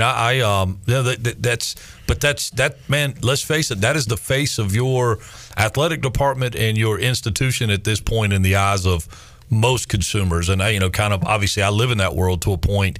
That's how information is consumed now. It just is what it is. And it reminds me of we had Ryan McManus on, and he was sitting in that chair, and he said, my son is going to think I'm cool now. And I was like, well, is it not cool to be director of football ops at a D1 school? That's pretty cool. And he's like, no, now I'm going to be on YouTube with Mr. Beast and who's the other guy they said? Another YouTube name. But now his kid, because all he does is watch YouTube, they don't watch TV or anything. Right. Can see like his face beside a video with Mr. Beast and think his dad's cool. Yeah, no, I was at a tournament yesterday in Cary, and just looking around at guys that were waiting to play. You know what I mean? They were waiting there like next game, and you look over and the whole team is they're taking selfies there, and teams in the dugout before they broke the field. They were all kind of piling up, taking a picture, and then boom, it's posted on social media kind of real time. So, and the number of people that were live streaming these games, on their own Facebook live pages, whatever. So but look, man, that's just that's just the way that information is consumed. Dude Perfect was what I was looking for. Yeah. I'm sure you do. Yeah. with your boys. Mike Mullis joining us. What, you been doing? Some amateur, non-paying bird dogging? You just been watching just games? Out, I mean, I'm gonna watch games if there's one going on, but just being out and kind of being back around the coaches, and, kind of spreading the word about what we do, and so. But yeah, getting to see a lot of good players. Some kids that are committed to come to East Carolina, some kids that are committed to go LSU, all over the country. It's an impressive, and this was, like I said, 15, 16-year-old dudes. The physicality is nothing short of exceptional. I mean, and just because somebody's big and strong, looks good in uniform, doesn't mean they can play, but they certainly look good getting off the bus. When did you, in your career, and get into coaching training? What year are we talking about? Oh, gosh. Mid 90s or late 90s? Yeah, late 90s. Late 90s. Yeah. And when did you coach at Pitt? Oh, late 90s, and then actually 2000, 2001. Okay, so from 23, 22 years ago, where would you go to recruit and watch kids, and where do you go in 2022? Oh, look, man, it's so the advent of like the showcase baseball and the what an industry popped up of bringing good players together to one location. Now that location, for example, right now the World's in Orlando area, and then in Cary, and this different age groups. But then you've got area code games that pop up that are the best players in basically in that area code. That's up and coming. It's been around for a while, but those events are just starting to happen. And then Atlanta is just a hotbed. I mean, if you want to find a college coach, you can find them the next couple weeks, 3 weeks. We'll be all in Atlanta for a number of events that go on down there. So when I was out there looking at players, we saw a lot of high school games. Went to a lot of American Legion games. Let's go back to that time period. You were going to local high school games. Yeah, you go to Legion ball. Yeah, you go to Legion games. You go, camp. Did they have all-star games and stuff like? They would. I mean, it was nowhere near what it is right now. And look, some of these teams. Don't get me wrong. Some of these teams are it's a pay-to-play kind of money grab deal. So there are some kids that are, there are suspects and there are prospects. And it's your job to differentiate between the two. But and we've talked about this too. If Johnny down the street and his parents and his kid are doing it, the two houses down, we're going to do that too, and they're not quite as good. That's right. Well, and then it becomes the pro guys can consume this a lot easier because they can go to one. I mean, in Cary yesterday, there's 16 or 18 teams there. Gosh, I don't know how many coaches. I mean, how many ball fields they got? 1, 2, 3, 4. They got a stadium field and 3, so they have a clover leaf kind of set up, and just games going on. At all of them, and you've got coaches from everywhere in the country, and I say that wasn't super highly attended, but you had Coastal and Georgia Tech and Elon, and obviously all the North Carolina schools were represented, but then you had Pitt was in there. The ACC was fairly well represented, and these kids are committed, man. I'm telling you, there were teams in there from Texas. There was a team from California. It's not like the best teams in Eastern North Carolina. These are legitimately the best 15, 16-year-olds in the country, and these kids are being committed at a very early age, which it's going to be interesting to see how that plays out over time. I was standing there talking to a coach, and we were looking at this roster of this team that was really, really good, loaded with players. And we're like, so these kids are 2023 grads. They'll be going to college in the summer of 23. We're like, wonder how many of them will make it till 2025 at that school. Because of the ease of transferring, it's the coach bringing in a guy from the portal to take that guy's spot. Any number of things, and right now these guys, and I heard Cliff talking about it the other day. They're juggling the roster requirements and having to make the cut downs and making the changes that are trying to get us back from the COVID exceptions. But it's just such a different day for college sports. And when you're standing out there, again, amongst some pretty good baseball guys, and the conversation is really kind of around two things: the NIL and the transfer portal. That was the biggest crux of the conversation the whole time. It's an interesting day. I will say, do I like it? No. Is it a crazy science experiment that we're living through? Yeah, it is, and it's going to be kind of interesting to see how it all shakes out and how it really changes the landscape. Mike Mullis joining us here inside the Pirate Radio studios. Mully, it has been a postseason of blowouts. It happened a lot in the Stanley Cup playoffs, watching Hurricanes games. You know, they'd get dominated or dominate. It was a big complaint in the NBA playoffs, just so many blowouts. Series would go 7 games, and every game would be a blowout.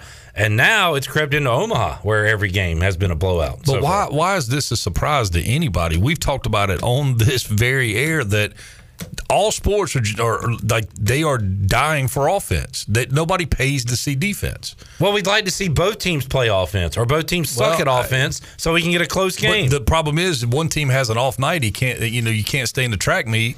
And it is prevalent. It is everywhere. Nobody. I mean, it's different. I mean, I'm glad that you have a theory or a reason for it. No, I mean, and think about it. I mean, again, I'm not a huge follower of the NBA like you are, but I know enough to know that the game that's being played now is not the game that was being played 10 years ago, where defense was more like 15 years 20. ago, probably. Yeah. Yeah.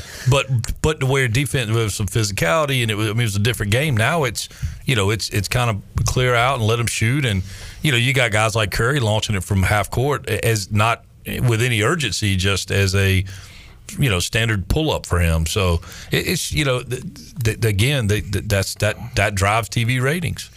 You're not a big NBA guy, but would you think that one night before the NBA draft, it would be important to have a head coach and a coaching staff? Yeah, it's probably not a bad thing. Well, the Hornets, while MJ was hanging out in Moorhead over the weekend, Kenny Atkinson was deciding not to go to Charlotte as the head coach. I saw D'Antoni was interviewing for that job. Bringing some old retread. But I'll tell you something cool. We were in Charlotte this past weekend, and my sons had a chance to meet LaMelo Ball.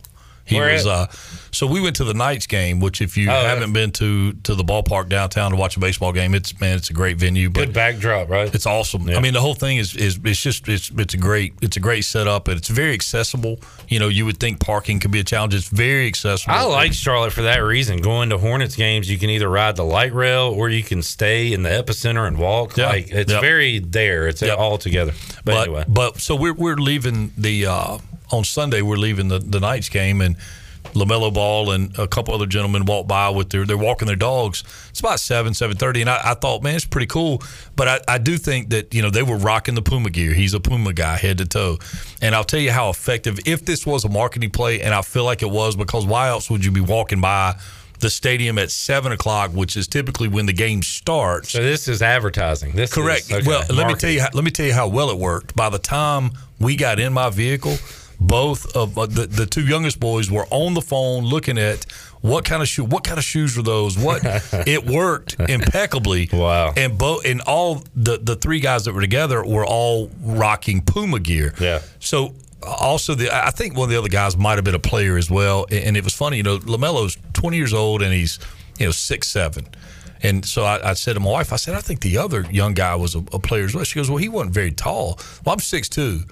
He's significantly taller than I am, but he's not 6'7". Yeah. But that's kind of the weird deal where you're the marquee guy, then you've got maybe the 15th man just out walking his dog with you, and these kids rush up to LaMelo Ball, and that dude's like, "Hey man, I'm right here." That's pretty cool to have your own shoe deal. By the way, go to Shimmer and check out their Hey Dudes. They got some great Hey Dudes over there at Shimmer in Winterville. I tell you what, that was just to watch you. Has your boy texted you yet about Hey Dudes? Now that I just flashed them? No. Okay. Not yet. Do it one more time, please. So you said they met him, so they talked to him? Oh, yeah. No, was he okay? They cool took dude? pictures with him. Awesome. And, yeah, that's good to hear. So he started, we kind of walked by him, and they go, "Oh, Dad, that's LaMelo. Can we get?" I was like, "Yeah, go." And so they kind of tried to speed walk up to catch up with him. Well, these, my sons are not nearly 6'7". So for every one step that he was taking, they were having to take 3 speed walks. I said, guys, you may want to get on the hop. They caught up with him and took pictures. And awesome. Of course, at that point, then it was they were hanging out with LaMelo, and they were going to have dinner, and it was a. They went Troy D with it. 100. Best that's the best. Yeah, that's the best way to put it. Good deal. Mike Mullis joining us. You want to hang out another segment? Sure. You got to go? Yeah, no, I'm good for a little bit. Well, we got a few more minutes with Mully. Take a break, Wesley Hines. We'll come back and have more for you on Pirate Radio Live after this.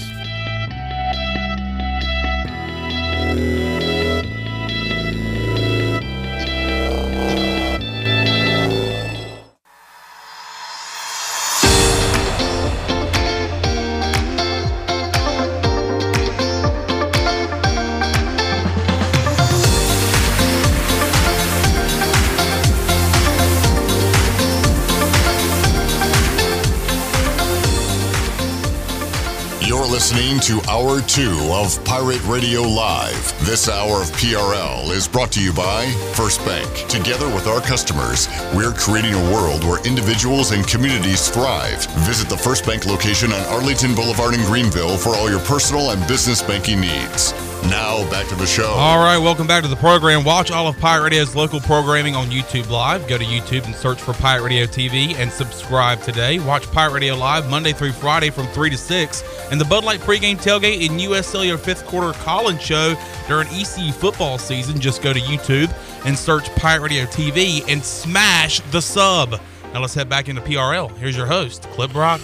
Alrighty, back with you here on Pirate Radio Live on a Tuesday. Enjoyed talking to Harry Minium, and that got me in the football mood. We'll continue our opponent previews throughout the next couple of weeks, and after we're back from a little July 4th R&R. And we'll talk to Chris Haymeyer, voice of the Campbell Fighting Camels, coming up on Thursday. You know Haymeyer, don't you, Wes? Yes, I do. Yeah, he was formerly of WCTI 12 a long time ago. Yes. Radio guy here at Pirate Radio. One-time host of the fifth quarter call-in show at Pirate Radio. Yes. Just one game day? No, he did a whole year. Wes, a whole year. Wes, who is sorry, Wes. Who is this guy? I'm sorry. I mean, this They'll guy. hire anybody here, won't they? Please don't. He was still in diapers when this thing started, right? And he probably in 03 I was 5. Probably still is in diapers. I told you not to say that on the air.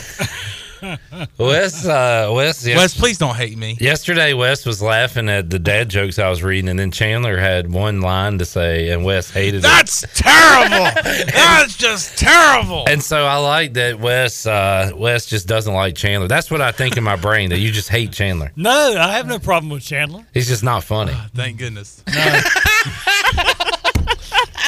He's just, hey, look, Chandler. Hey, some look, people right. aren't Not funny. everybody can be funny, Wes. And I'm just not one of those people, I guess. All right. I anyway. mean, you were funny yesterday morning when we were having our meeting, and you were doing your Mike Houston stuff, and then when you started doing everything else, everything went. I tell you, you rubbed Bleep hit the fan. You rubbed Wes the wrong way with your lack of performance in that promo video. Yeah, I know. And he was like, man. And then you had to give him a pep talk, Wes. So. Yeah, exactly. But it worked. It did. Yeah. Maybe, look, if you see him falling down on the job a little bit, video production-wise or anything else, right, you give it to him. Let him know. I know. And credit to Chandler for taking the coaching. So that's how it works. All right, Haymeyer Thursday. In contact with Pete Medhurst as well from Navy, and we'll get a Wolfpack preview in here. Touchdown Wolfpack! Before too long. He told me, Wes told me, he says touchdown Wolfpack more than he does touchdown. He sure does. He really does. Really? Touchdown Wolfpack! So you got to remember now, I have done the board work for the Wolfpack, so I know. I know Wes Chandler. I've known Wes for 20 years now, probably. Yeah, well, 18. Yeah, 18. Because I was working at. It has been 20 years. It really has been 20 years because. Well, I was just getting out of high school in 2000. So, it's 2022. Right. Yeah, right. Yeah. Because remember, you actually had bought a table. Yeah, went to Wally World. Yeah, bought a table and for a broadcast. And then you find out that the whole station's been sold. So. It was not as, let's say, well run as Pirate Radio is. That's right. Back in the old WGHB days. Yes, WLNR.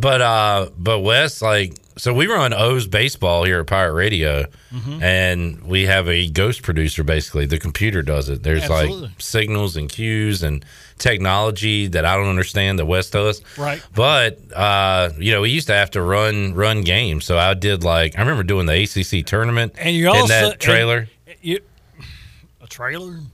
It was a building there in Farmville. That wasn't a building. Yes, it was. It was a building. Was it on wheels? No, it sure was not. All right, it was a small building. That's right. Okay, I have it wrong in my brain then. Okay, and if you remember, you did the majority of the Carolina Hurricanes game. I did one when they were in the Stanley Cup final against the Red Wings that went into, my brain remembers it as like 4 overtimes. I don't know how long it was. I can look it up probably right now. Mm-hmm. But that game lasted like 5 hours. Yeah. And it was over midnight. It was after midnight. It was, yeah. And but anyway. Yep. Nobody cares. This is just me and Wes going over old, just a couple old radio guys talking, yeah, Chandler. Absolutely. You respect your the ones that came before you, Chandler. They really laid the pavement, laid the foundation, so you guys have it easy these days. Y'all are the founding fathers.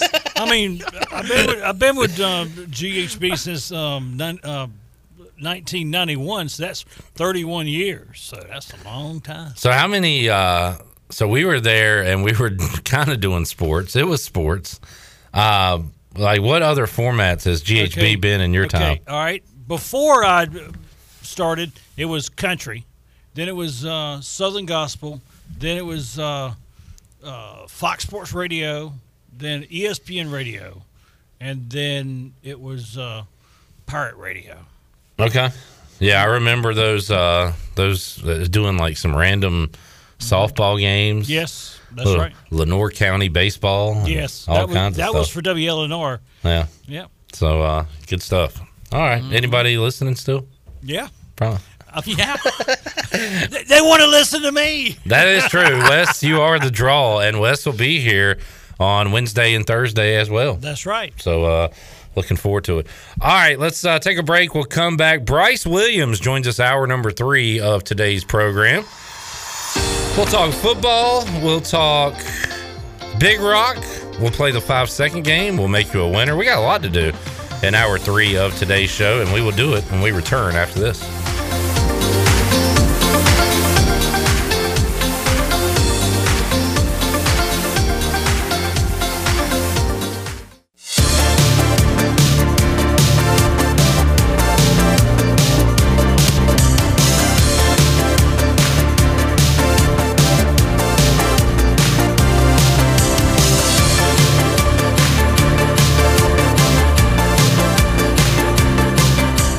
You're listening to Hour 3 of Pirate Radio Live. This hour of PRL is brought to you by Bud Light, reminding Pirate fans to stay in the game and drink responsibly.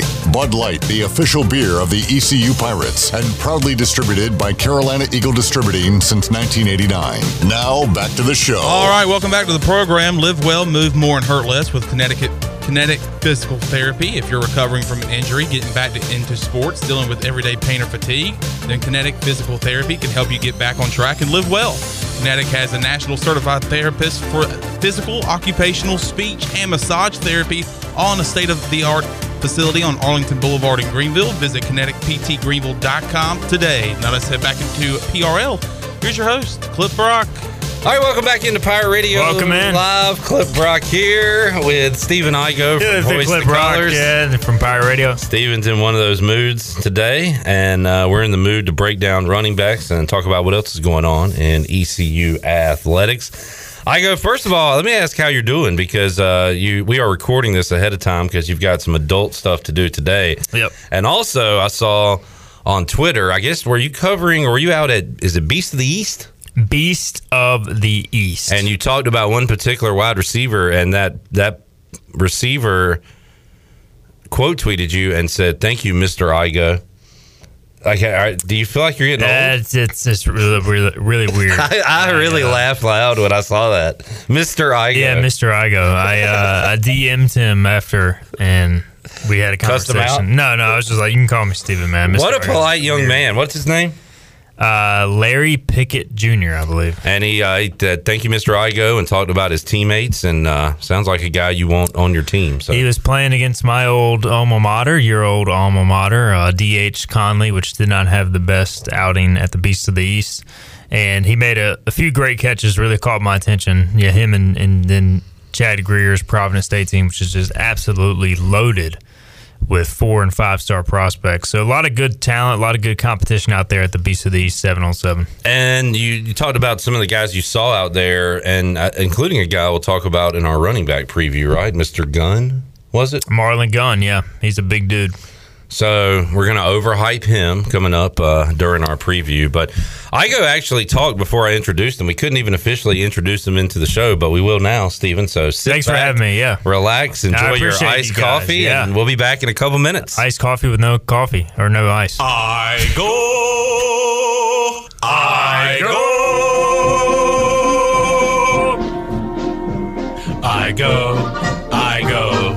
He's the one you know.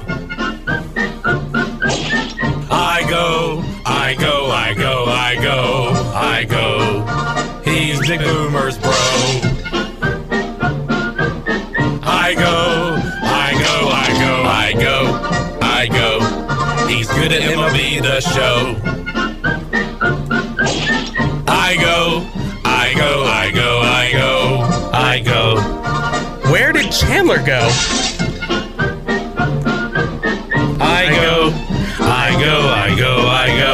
I go. I'm sitting right here, bro. I go. This song continues to grow. Dun, dun, dun, dun, dun. I go. Can we just get back to the show? I go. Hi, this is Mike Oreshko.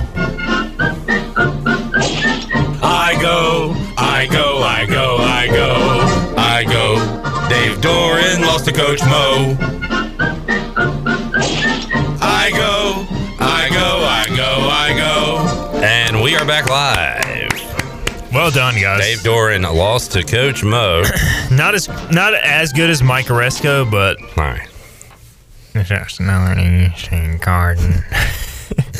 We're gonna Sheridan is a great game.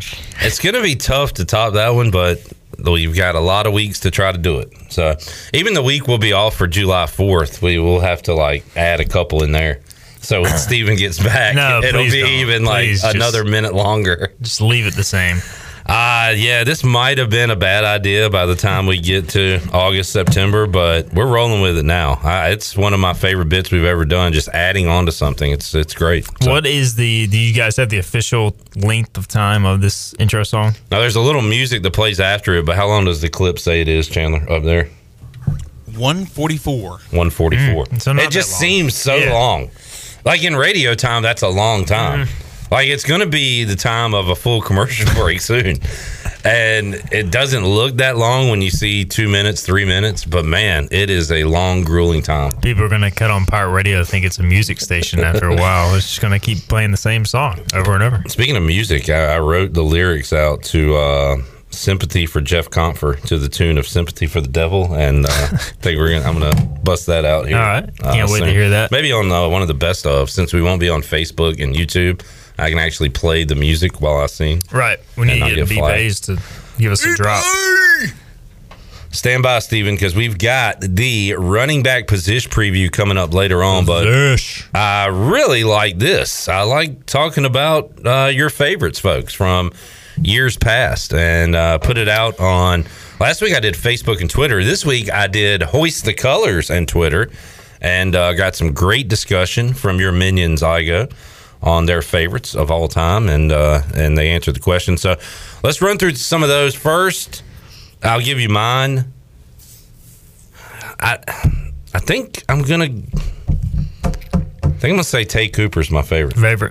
I think I'm gonna say Tay Cooper because it was an underrated part of that Lincoln Riley offense, the run game.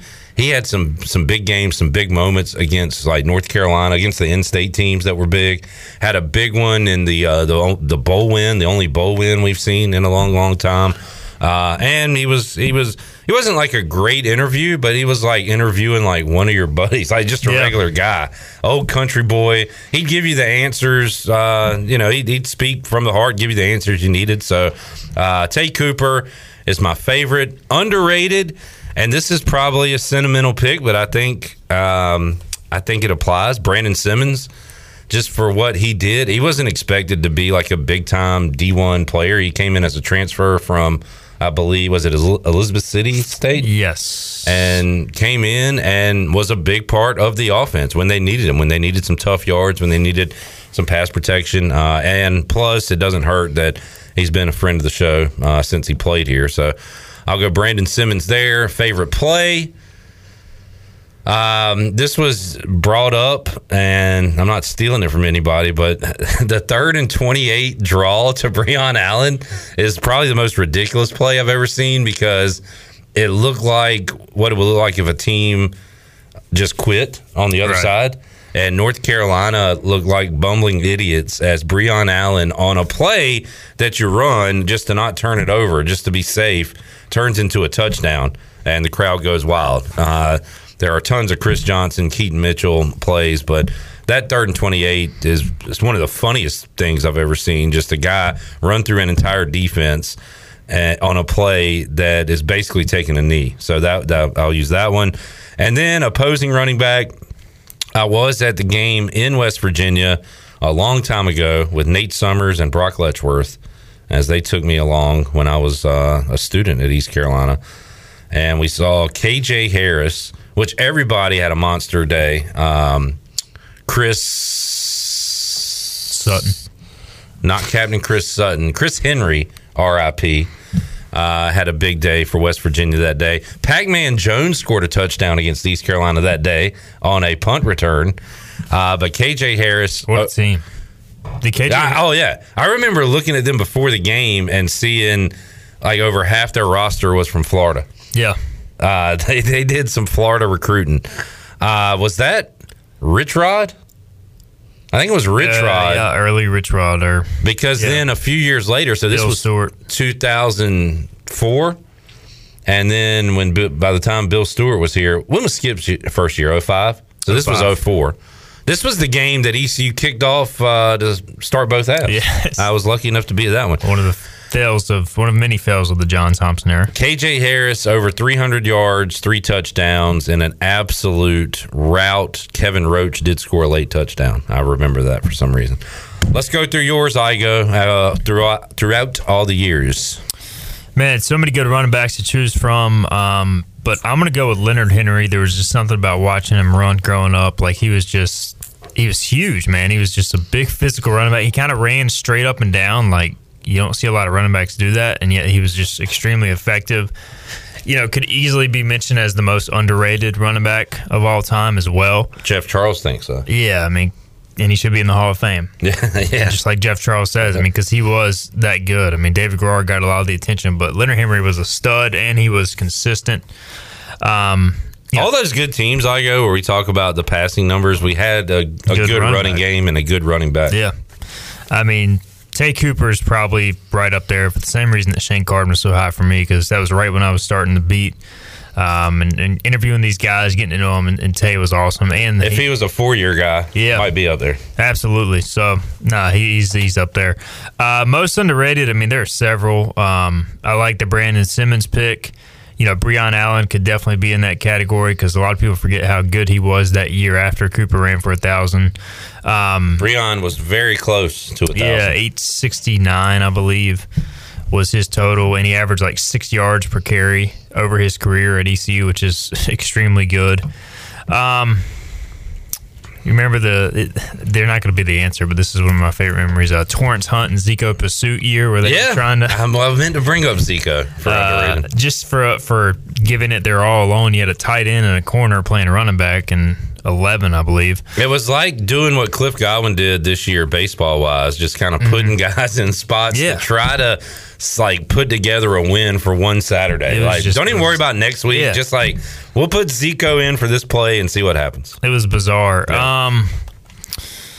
I have to go with, somebody mentioned Art Brown, but I'm going to go with Dominique Lindsay. He ended up having a monster year in 2009, I believe. And he dealt with the injuries before that. A lot of people kind of written him off, and he came on strong that final year. Another guy that a lot of people forget about is Brandon Fractious. Early Skip Holtz era. He had a good day versus NC State in that win. I got to tell you, I remember the name more than I remember him doing anything on the field. He had some solid numbers if you go back and look, and he was part of that James Pinckney. You know, he was one of the big running backs during that time. Brandon Fractious, James Pinckney. Other than the Chris Johnson senior year, Skip really loved the committee and also loved the doghouse if you fumbled. So guys were in and out. He did whatever it took to win a game, not to pad a running back stat. So we had so many guys in that era, and I was looking through the answers. We're going to see some of those names from that same time frame that we hadn't even mentioned yet, right? Because there were so many guys in and out. So they had a lot of good running backs, and they ran the ball a lot, so it made sense. Favorite all-time play? I mean, that's tough, but probably Chris Johnson's kick return against Southern Miss in the overtime win in the James Pinckney era. That was one of his signature moments before his senior year, and I remember Carter Blackburn was on the call. Johnson to the outside. Johnson's got a chance to break it. And that was one of the first times we saw like his electric speed. Yeah. And then, of course, like his senior year, he had the Hawaii Bowl run. And then he caught a screen versus UNC where he just left guys in the dust. So that was a screen where you like give your blockers time to get out there. You sit behind them. He just outran. He ran everybody. It was ran past everybody. Unfair. It was really unfair. Chris Johnson has so basically any Chris Johnson play. Pretty much. And we'll talk about a lot of those when we look at responses. All right, Igo, you've been to a ton of games now, so tough to pick one, but does a running back performance stand out against ECU? Man, that's the thing. There are so many. Somebody said Ramon Davis from Temple, I think it was that Thursday night game, he just kind of ran through ECU in 2019. Marlon Mack, I don't know if he's been mentioned in South Florida. He had a huge day. He had back-to-back 100-yard games in 15 and 16 for South Florida. And ECU kind of hung around in both games, but he had some big runs to kind of put that thing away. I mean, the Navy guys, I don't even know if you can count them as running backs. They're just machines out there. We got to be the only people that still talk about Alexander Teach. Yeah, I mean, we could have our own fullback. Maybe we'll do that next week. We'll just have our own fullback show where we just talk about Alexander Teach. You know, he's not a running back, but Malcolm Perry for Navy's quarterback, like he basically was a running back playing quarterback. Just seeing him field level slide off, because I was taking pictures that day. I've never seen a guy who was tougher to tackle. Like, I swear he greased up his entire body because ECU would have him just wrapped up, and he would just like scoot or like slide, slither, however you want to describe it. He would just fall forward off 3 or 4 guys, 6-7 yards. It was an incredible display of athleticism. I just thought of one too, and this was not super impressive. It was the most frustrating thing ever. But how about the one particular drive by Mike Davis for South Carolina, completely killing an entire quarter's clock by just running 3 yards and getting the first yards down up the middle. And we saw Marcus Lattimore, but I feel like ECU did a pretty good job multiple times against Lattimore. I remember D'Angelo Williams killing us. I feel like one of the main times was on the road. He might have done it at home, and I might have seen it live, but I don't recall it. So I know he used to torture us at Memphis. There was a Southern Miss running back who I can't remember his name, but he was like just this little shifty dude, and I don't know if he ever had a huge game, but he just was always like a pain in the ass. Can I say that? You did. All right. We're recorded, so he could beep it. It might be funnier if we beep it. 3rd and 5. Like, they would just like throw a swing pass to him, and you'd have him wrapped up. Maybe somebody can come in with his name. UCF had some good backs. Kevin Smith. Kevin Smith was a problem. And had others who don't come to mind right now. Chan Man, would you like to give your answers? Nobody mentioned, by the way, Steve Slayton, who another West Virginia running back. I was not, but that was like at West Virginia. Yeah. I'm sure he went off. Because ECU did pretty well against Noel Devine. Noel, yeah. They had some fun players that ECU made look not fun because of the defense. All right, Chandler, you want to give some answers? Favorite? I'm gonna have to go Chris Johnson. That was about the time a young Chandler was in Dowdy-Ficklen Stadium watching him catch a screen pass against TJ Yates in the Carolina. The eye of Pam Brock. By the way, that game, Yates to Nix, Yates to Brandon Tate. Yeah. Just so many explosive plays in that game. That was that ended on an awesome game. Last second field goal. In that 2007 season, I mean, he was returning kicks for touchdowns. He was breaking them off against UCF on that in a night game in Dowdy-Ficklen Stadium. Most underrated, I might go Breon Allen. Okay. Just really liked how he ran the football, and then I didn't even think about this, but I'm going to steal a lot of people's answers for this one. The 3rd and 26, 3rd and 28 against Carolina to just that was the break final the roof nail. off of Dowdy-Ficklen Stadium. I mean, because everybody in the stadium's like, all right, just get about 4 or 5 yards. All right. Don't fumble the football. If I go get a drink now, by the time I come back, they would have punted and Carolina, was be a TV timeout. Yeah, it was like the weakest display of defense I've ever seen. Like, guys for UNC were like running 30 yards down the field, not even looking at the play. Like, I don't know what they were doing. It's almost like they had thrown the game there. I know. It looked like they were trying to lose. Yeah. And there was, not to cut you off, Chandler, but the year prior in Chapel Hill, I remember doing the Ruff McNeil Fantasy Camp, and there was a play where there were only 9 UNC defenders on the field. Jeez. And Ventavious Cooper had like a 30-yard run, and they were going over, like Lincoln and Donnie were going over the film. They were like, now what do you guys think made this play successful? He's like, all right, let's count the number of UNC guys. And he was like, 1, 2, 3, 4, 5, 6, 7, 8, 9. Wow. So they were like so confused and just a gash because they were down 2 guys, 30-yard run in that blowout in Chapel Hill. So that's another play that not many people will remember. Making fun of Carolina's defense, always fun. So. I'm for some honorable mentions for the underrated running backs. I'm going to have to go with some Sampson County guys. Brandon Simmons from Hopton, Leonard Henry from Clinton. Leonard Henry being second in rushing all time, a beast, man. and still not in the Hall of Fame. What are we doing? Like y'all said earlier. Oh, Jeff Charles is he's right. Though. I'm beating that drum. I'm beating that drum, and I've been beating it for a long time. He should have been in 5 years ago, man. He played in the NFL. He was pretty good. Yeah, I'll mention those guys because Brandon Simmons, it was split between. I mean, he was behind Chris Johnson, and then 2008, it was like him and Dominic Lindsay. What's the next one? You already did play. You've done like 3 in the wrong order. So I'm going to go. All right, I'm going to go. But now you got to do the opposing running back. And see that I'm going to go as a whole team. Navy putting up 521 yards. I was at that game. Stayed the whole game.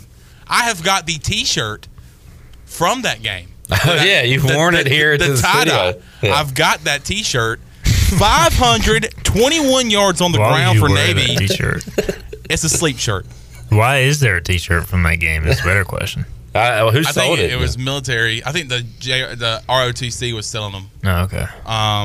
You have Alexander Teach with 157 yards rushing. Ricky Dobbs, 3 carries. Ricky Dobbs, 100 yards. Chris Proctor, 78 yards. Vince Murray, 68 yards. G.G. Green, 47 yards. What's the yards per carry do you have? Oh, God. 11.2 for Teach, 5.9 for Dobbs, 15.6 for Proctor, 8.5 for Murray, 7.8 for G.G., 13 for John Howell. Yeah. I mean, and there's Bo Snelson with 25 yards. I mean, everybody got into the act on this day. 521 yards on 62 carries, 8 touchdowns, and the longest was 64. I'm going Navy. It was just like watching the Red Sea part on that fullback dive with the middle, man. Like nobody. The saddest thing was he wasn't even breaking tackles. He would just he just take a handoff and just scamper his little feet up the middle. Right by Josh Smith, right by Mikael Brooks. Nobody would touch him. Singling out Josh Smith. We'll have to ask him about this game next time he comes in the studio to take a dump. He was on that field. All right. Let's get to some other answers, and we'll run through these, and I'll say if we haven't mentioned them as one of the answers. Berg Pirate says Dominique's his favorite. Here's an example. I go what I was talking about. Giovanni Ruffin, most underrated, another guy in that Skip era. Did he go over to the... Yeah, he went 1 year Skip, 1 year Ruff, because he was on the 2010 team along with Jonathan Williams. Did he have a touchdown against State? He had a touchdown. He had a touchdown in a big game. Houston. Who was this? That's what I was thinking of. Giovanni. Yeah, the dive at the pylon. Yeah, in the rain. That was a pretty awesome touchdown. And Berg mentioned the Davis guy from Temple. I must have blocked that one out. I don't remember that one at all. It was good. Pirate 100 has Scott Harley as his most underrated. He has Rice at ECU. He said Rice had their very own Rudy. I don't recall that. I don't recall. Was he like 5'5", 5'6" running back? I guess so.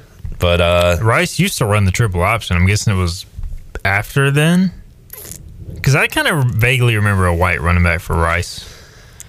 I remember Jarrett Dillard. Oh yeah, the receiver. Do remember him?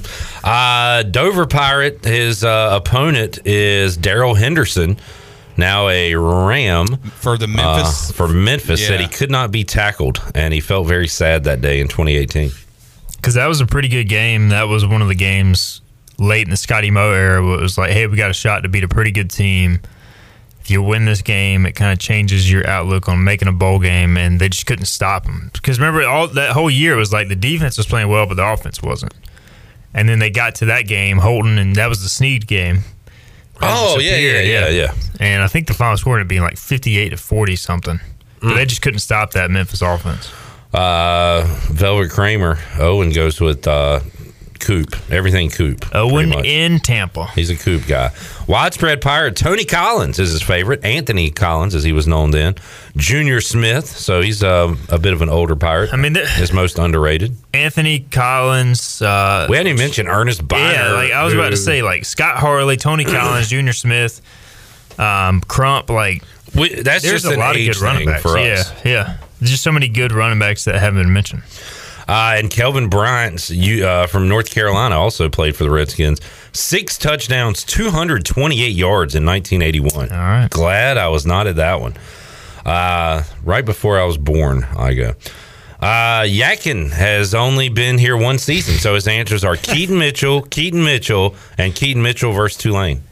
I mean, there's a chance if Rajay and Keaton continue on their current path, depending on how long they play, they could easily go down as one of the best running backs. I think a lot of it depends on how this season and next season goes, but a lot of it is tied into your team's success. Like if ECU goes on to win a conference championship, all of a sudden guys like Holton Ahlers, Keaton Mitchell, Rajay go from good players to like Pirate legends. I probably shouldn't even mention that Rajay is my favorite player because Brandon Suggs and Ryder Giles transferred out. You probably shouldn't. Okay, I won't. But really enjoyed talking to him, getting to know him last year. Let's see. G Vegas. Jamie Wilson, our first D.H. Conley product. Jamie Wilson mentioned, who was big in the Miami win in Raleigh, and he's looked at as most underrated. Let's see. Leonard Henry is Chris's favorite. Carlester Crumpler would be now BCP just has listed names 1, 2, 3, so I don't know what he's getting at here, but he lists a couple names we don't have. Carlester Crumpler and Jarris McPhail. Mention those names. North Carolina stand up. Theo Sutton for Asheville Pirate. Hip. Now these are the people that just can't follow directions, but I'll read it anyway. Willie Hawkins. I'm not familiar with Willie Hawkins. Yeah. No idea who that is. So. Pirate Tigers' favorite play is every run by Scott Harley against NC State in 1996. Let's see. Any other names? Cedric Van Buren is most underrated, name. according to Pirate Rep. I agree. Looking up Willie Hawkins' stats, he played from 1974 through 1977 at East Carolina. 344 carries, 1,754 yards, 5.1 yards per carry, 15 touchdowns. So all right, Willie Hawkins, pretty damn good running back. Shout out to Willie. Pirate Coastie's favorite play, is Jonathan Williams running over West Virginia defenders. Power! Holy cow! Just powered his way in. Mike Patrick is still at the old folks' home right now talking about that play with all of his bunkmates. Holy cow. Todd Blackledge still eating Bees barbecue. He's still there, folks. He is 500 pounds right now. Somebody go help him out. All right, let's see. Any other names? Parker Pirate. One of my classmates at ECU, Art Brown, is his most underrated running back. So I looked up an article, or I looked up ECU running backs all time. I come across a old Hoist the Colors article. Hoist the Colors, ranking the best East Carolina running back since 2000. This was published June 27th, 2017. I go list all the names in order. Coming in at 7. That's a great question. Jonathan Williams. Holy cow! Just Powers. Number 6 is Marvin Towns. Oh, whose name has Marvin not come Towns up. ahead of Jonathan Williams. I remember a cover of a program in the Thompson era where we were promoting our 1,000-yard backs because we had Towns and Brown. And was there another one? It might have just been them two. But anyway. Number 5, Art Brown. Number 4, Dominique Lindsay. Number 3, Coop. Number 2, Leonard Henry. And then, of course, number 1, Chris Johnson. Breon snubbed. Just kidding. Wait. Sorry, I wasn't paying attention. I brought up this article because 3? Marvin Towns was not mentioned at all. Yeah, top 3. Right. What's top 3? Chris Johnson. Coop, Henry, Johnson. Okay. I feel like Marvin Towns had a low-key good career. He just put us on bad teams. I'm looking at his stats. He had at least one 1,000 What yard you wrote season. about Marvin Towns, sorry. A talented rusher, Towns played for the Pirates during a tough era from 2001 to 2004. But he had his moments. The speedster rushed for 1,793 yards over his 4-year career, including a 1,128-yard, 8-touchdown campaign in 2003. Towns also added 36 grabs for 249 yards in the air over his tenure as a Pirate. I was going to say, did he have a lot of receiving yards his last year? Because he played 10 games and barely touched the ball. So yeah, I think maybe he wasn't a Thompson guy. Injured. I don't know. But he had a 1,000-yard season under Thompson in 03. Okay. His first, Thompson's first year. All right, there's. Let me run through a couple others here, see if we have any names that we have not brought up yet, and then we'll get to the current Pirates. Igo and I talked about before the show, we actually like doing this more than talking about the current players because it's fun to look back, fun to talk about. All right, Buck Wild's favorite is Rajay Harris. Let's see. Any other names? Oh, I love this one. This is before y'all's time. But one of the great names, Napoleon Kaufman, played for the Raiders. He was drafted really high. I think he flamed out in the NFL, but he played for Washington. And he said, he didn't even see it live. Pirate R, you phony. But he said Napoleon Kaufman is still running the ball against ECU in the early 90s. Love that name. Let's see. Any other names? Norman Whitley. Michael Dobson getting a mention. All right. Oh, Norman. Did you say Norman Whitley? Norman Whitley and Brandon Simmons are Wayward Pirates favorites. I do have a bone to pick here, though. With Chris Hairston as underrated. Igo and I, how many years to hype up Chris did we Hairston. come in here and say, is this the year Chris Hairston gets 1,000 yards? 4 years. We did it for every freaking year. And I liked him. Great guy. Fun to talk to. I remember him coming in for Breon Allen in the bowl game in Birmingham, and I remember thinking, like, all right, he's going to be the guy next year running the ball and getting 1,000 yards. And, he would crush it against FCS teams. Towson. He ran had a all long over Towson. touchdown run against Towson. And I we was were like, here we this go, is baby. I was like, Chris Hairston. I wanted him to be really good. Well, he had an offer from Wisconsin, so I was like, if Wisconsin's out here offering running backs, they got to be good. Yeah. Ron Dane, Monty Ball, Chris Hairston.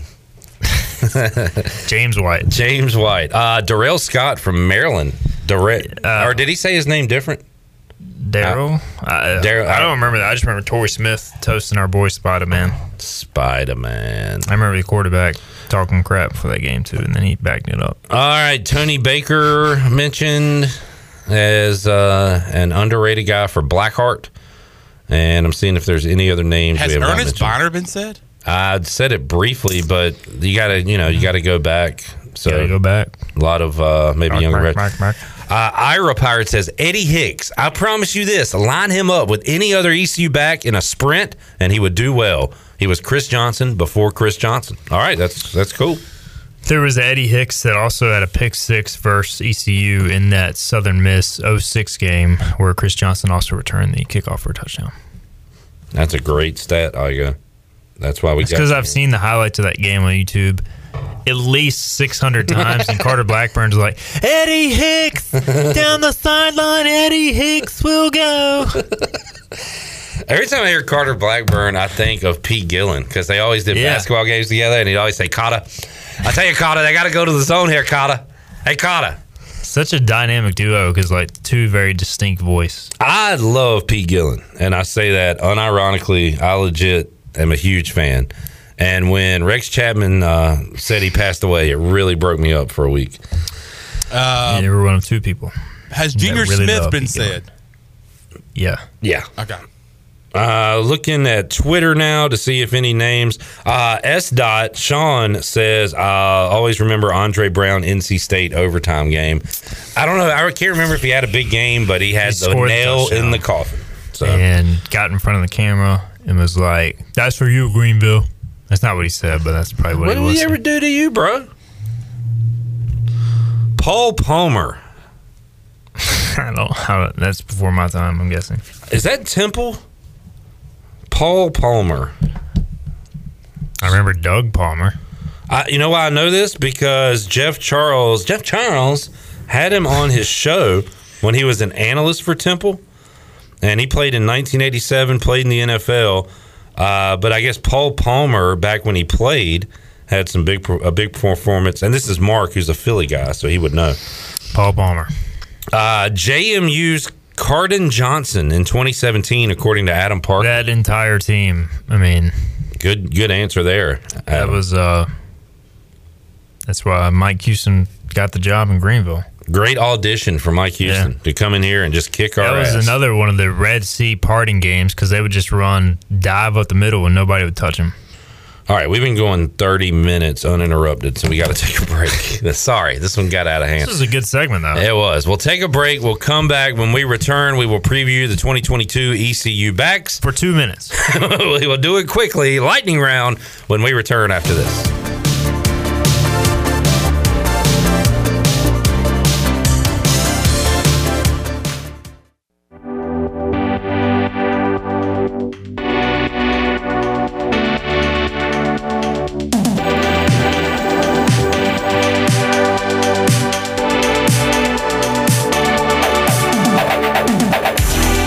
Listening to Hour 3 of Pirate Radio Live. This hour of PRL is brought to you by Bud Light, reminding Pirate fans to stay in the game and drink responsibly. Bud Light, the official beer of the ECU Pirates, and proudly distributed by Carolina Eagle Distributing since 1989. Now, back to the show. All right, welcome back to the show. To get the business services that are right for your business today, contact the team of experienced local bankers at First Bank. The team includes bankers you can trust like Ashley Capps, Lee Watson, Bonner Latham, Chris Richards, Josh Hooten, and Heath Nesbitt. First Bank, together with their customers, they're creating a world where individuals and communities thrive. First Bank, Arlington Boulevard in Greenville. Now let's head back into PRL.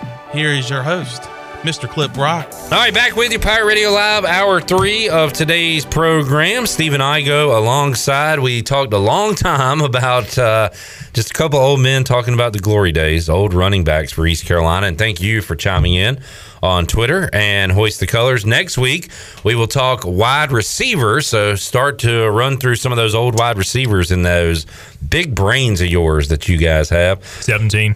I know what receiver you're going to say, Clip Brock. 88. 17. 17 all day. 17 the playmaker. All day, every day. Most underrated, Lance Lewis. Stop, Igo. We got to get to this year's running backs. All right, we have a 1,000-yard rusher for the first time since Coop did it all those years ago. Keaton Mitchell, 1,000 yards last year, part of the 1-2 dynamic duo, Rajee Harris and Igo. I've said it before, I'll say it again. The coaches could not have written a better, well, maybe they could have written a better script where they went 12-0 and had two 1,000-yard rushers. So I take that back. But to have those guys healthy and to use them at nearly a 50-50 split was awesome last year. It can't happen 2 years in a row, folks. It can't. We said last year it can't happen, and it happened. So let's watch it happen again. But things went the way the coaches wanted it to last year, and Mitchell and Harris. Mitchell had the monster year. Harris had a good year, too, though, in year two. Yeah, it was – both the guys had good years. I think Harris production-wise, for whatever reason, he saw his yards per carry average slip from 4.9 to 3.5, which is, pretty substantial. So it just feels like he's going to come back stronger this year. We know Keaton's going to have some hype, and I really think both backs, though, they complement each other so well. I mean, it's really the ideal setup. You obviously, you want the star running back, but if you can have two really good running backs, you'll take that any day, and that's what ECU has. And, it's just a perfect setup. And these guys were recruited by Coach Houston to come in here and fulfill this role. I don't think we saw them doing it right away like they have as freshmen and then as sophomores or as second-year freshmen, because both guys still have 3 years of eligibility left. But, I mean, it's going to be a pleasure to watch. I hope people understand how good these two backs are. And I wanted to ask you about this. So Rajay was pretty highly recruited, or at least I remember his name because we talked about him a lot, partly because I called him Raji Davis, former A's outfielder for about 3 months. But I remember his name, whereas I don't remember Mitchell's name during recruitment. Is that how it was? Yeah, I would say Rajay was the more prominent name. But both the guys had several offers, and what happened was a lot of the bigger offers they had, those schools ended up taking other backs, and so really those offers weren't committable anymore. Harris was rated higher, probably got a little more attention. Keaton Mitchell played for Eagles Landing, which is a really good program, but it's a smaller school, so sometimes there's some question as to how those guys will translate. Like, he ran for something ridiculous, 2,000 yards his junior and senior season, but it's like, all right, he's playing against some teams who aren't that good. How's he going to translate? Well, translates pretty well. Rajay played for Burns in South Carolina, which is one of the premier programs in the state of South Carolina. So he was well known, and he had a ton of attention. And I think, for whatever reason, South Carolina showed a lot of interest in him, but never quite pulled the trigger. And now they did Clemson, so they went in other directions. All right, we know about those two guys, and looking forward to seeing them again. It sounds like Pop McKay, and this comes from Mike Houston, that he has been given an opportunity to be that third back, and now it's up to him to take it. At least that's how it sounds, right, Stephen? Yeah, I feel like Is it a practice thing? I think it's a practice mindset thing. He's gotten plenty of chances now. I mean, he had basically all of last fall to establish himself as the third guy. There was no other scholarship back on the roster. They brought in Lorenzo Dorr from West Virginia, but he was a preferred walk-on transfer. So, to me, Pop's had the opportunities this spring. He had all the number 2 and 3 reps, basically, because the only other backs were walk-ons or Nemo Squire, and Nemo missed the entire spring pretty much with an injury. So he's had now 2 semesters to really hone in on, hey, this is the offense, this is what we expect from you, this is your opportunity. As we'll talk about in a minute, I'm sure things are about to change there. But, yeah, I think the ball's in his court. He's clearly got talent. He was recruited at a high level. He's just got to earn the trust of the coaching staff. All right, well, let's talk about some other names that are going to be in this room. Camaro Edmonds, who folks around here remember watching on Friday night highlights when he played at Havelock. He ends up going to North Carolina, but now back in Eastern North Carolina as a Pirate, Stephen. And what are his chances to see the field in 2022? I think they're very similar to Pops and, the other guys we'll talk about, in that it's wide open. I mean, it's whoever performs the best in practice is going to win the job. Similar to McKay, Edmonds has a leg up in terms of he's been in a college weight training program for a year. Now, I'm very interested to see what type of shape he reports in for preseason camp. I have not laid eyes on him thus far since he made the move to ECU. I do remember in high school I saw him going in his junior year at Havelock, and he was pretty. I mean, he was smaller in terms of his frame, but he was ripped. And then he gained around 20-25 pounds over COVID. And, not that it was all bad weight, but it was just one of those things where he showed up a little bit bigger to UNC than expected. And so I think they got to find that happy medium in terms of where is he most explosive and powerful as a running back. And if he can do that, he's definitely got the potential to be a factor quickly and then long-term, of course, too. Stephen, I go hoist the colors here. Chandler, hit the intro. I'm doing a bad job of intro, so let's just go ahead and hit this right. What's your favorite position? Running back. That's cool with me. It's not my favorite, but I'll do it for you. My apologies, everyone, for running back. To do that. I didn't want to interrupt y'all's conversation, but I was about to be like, hey, how about the position song? Chandler, that would have been a good interruption. You got to know the difference between a good and a bad interruption.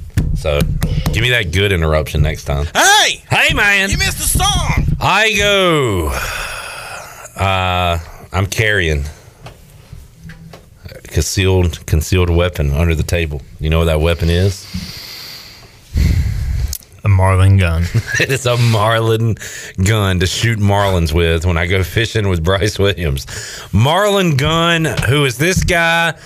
You're going to overhype him and get me excited about him, so go ahead. Well, he's got a great name. I mean, I know. Marlin Gunn Jr. I mean, Nemo, Pop, Camaro, Gunn. We got the all-name team in the running back room. There's no doubt. Marlin Gunn, perfect pirate name. Louisiana kid, so he probably likes some fishing. So he's Louisiana. So we got Edmonds, North Carolina, Squire Harris, South Carolina, Mitchell, Georgia, McKay, Bama. We got the whole South covered. Yep. The whole South, the whole name. That's awesome. I mean, it's a really diverse running back room in that term. So, all right, Gunn. So what are his specifications? Freshman? Yeah, he's a freshman. Never mind. 6 foot. 200 plus pounds. He is built well. I saw him out at the Beast of the East. Said hey to him. I've interviewed him before, but he's got some guns on him. I mean, he's rocked up. He doesn't look like your normal freshman, and he just seems very laid back. And I think he's like not overconfident, but he's going to come in expecting to compete. Like he's not scared of anything. I feel like he's just a gamer, and you never know how guys are going to translate to the college level, but I'll be surprised if it is overwhelming for him like it is some freshmen. So you wouldn't be shocked if he is a riser. We always have those risers during fall camp. Yeah. He could be like, wasn't Keaton Mitchell, when did he come on the scene? Preseason camp. Of his freshman year, right? That's the first time I remember really hearing his name. Because I think Rajay was in for the spring, even though they didn't have a spring. So he was kind of familiar, whereas Keaton came in and just started ripping off like 75-yard runs in practice. Did we still have Penix at that time? Yep. Okay, so he was going to be the guy. Rajay kind of took his spot, and then Keaton Mitchell jumped up. I think it was the SMU we had game. Chase Hayden too. That last game of the regular season, Keaton Mitchell kind of, for me, I remember kind of noticing him. Oh yeah, he had an awesome game because Rajay was out that day. Oh yeah, and Keaton was really good. Mm-hmm. Yeah. Who? God, there was somebody else in that running back room. I feel like because it was Penix, Chase Hayden, and somebody else, and then Rajay and Keaton. And I just feel it was Trace Christian. Oh yeah. So by the end of the year, all those guys were irrelevant because Rajay had to come on the scene and Keaton was making plays. And Rajay and Keaton are so established at this point, but just talking about that makes me think that one of these guys could step up and get some time because Mike Houston likes to let the guys earn it at practice. For sure. I just think like we talked about earlier, you can't realistically expect, I guess is the best way to say it, to get through the year with just using two backs. Sure. Like last year was an anomaly, and they need to get a third back ready, which is why they brought in Edmonds, which is why they're bringing in Gunn, trying to get McKay to come along. I mean, really, you need 4 guys you feel good about. Yeah. You can lose 2 running backs in one game. And credit to the coaches. They are preparing as if they have to have all these guys. And it's good to see Pop back because there was a lot of hoist the colors conversation last year, Igo, and other places about Pop McKay potentially not being here this year. So that's how it is with the portal, man. Any guy who's highly recruited, doesn't play a lot, you just kind of look at maybe a person who's... Pay no attention to me. Just talk. I was just wondering what you're doing. I'll tell you in a minute. So there are 4 names on the roster in the running back room, but you also mentioned Edmonds, Gunn, any others? So that's 6. Any mo? There's a few walk-ons, but nobody substantial. Okay. I go, how about recruiting-wise? So last week you dropped a bombshell on us that East Carolina only have, did you say like 8 scholarships? They're projecting 8 to 10, but that number fluctuates. They now have 4 commitments. They're welcoming in 10 official visitors this weekend, so they could take like 12, maybe. 4 commits. Last week it was 0, right? Now they've got 4. Wow. Maybe you should follow recruiting. I don't know. This is why we get paid. Who? You. Me? You get paid to talk about what's happening. What's happening is 4 commitments. and I get paid to cover it. Okay. And then here we are. You don't even know what's happening. Look, man, you're too busy living in the past, talking about Chris Johnson and all these dudes. Like, let's talk about the next Chris Johnson. Yeah, but do you remember that run that Norman Whitley had with his like 14 dreadlocks years ago, flapping in the wind? In the Liberty Bowl. And I saw him at Chick-fil-A. All right. So any backs being recruited right now? Anybody to look out for? Any one of those commits running back? No. But Traylon Mitchell, I think is his name, is Trelon, or he's from Southern Durham. Southern Nash, not Southern Durham. So he's got an offer from ECU. He visited this past week. He's kind of an athlete type, but they want him at running back. And he's a track guy, fast. He's a burner. Really liked his visit to East Carolina University. Close maybe to committing, but now he's going to visit Virginia Tech this coming weekend. So we'll see what happens there. Southern Nash is an interesting spot. I feel like a lot of those guys in the past have favored the ACC, despite ECU being really close on a number of them. So we'll see what happens, but it's kind of a triple option offense he plays in, so he's kind of hard to project where he's going to fit best, but they do like him at running back, and he'd be a big add. I mean, good size, good speed, and you could add another speedy Mitchell to the backfield. Good stuff. Stephen Igo, Hoist the Colors, joining us. Make sure you are subscribed and become a VIP subscriber. Great VIP chat earlier this week that I really enjoyed, and had a lot of good nuggets there. And Igo, when you said that he's an athlete, but they want him at running back, you know what that reminded me of? Recruiting on NCAA football, and there's a lot of news about it coming back. Yeah. I know you're doing all these adult things, but are you going to have some time in your life? 100%. Okay. All right. I'll make time, even if I have to stay up till like 1 a.m. after everybody's asleep to play. I'm going to play, and I'm going to be recruiting those athletes, and I'm going to be lying to them. Yeah, and I'll end up with like 7 5-star athletes, and I think they can all play all over, and it turns out they can all only play receiver. Yeah. So then I'll have like 18 scholarship receivers, and all of them are 95 overall and above, and I can't play them all. That's the most frustrating thing. Yep, that happens. I wonder if they're going to introduce the portal into this. I mean, I feel like you got to. Yeah, that could be fun. I think the whole thing will be. I mean, there's so many directions they could go. Yeah. Portal. NIL, conference expansion, which they did in the last version of the game, but even more so now. Stephen, thanks for hanging out. Thanks for having me, Clipster. Bye. We will take a time out, come back. More to go. Pirate Radio Live on a Wednesday. Good job, Chandler. Thanks.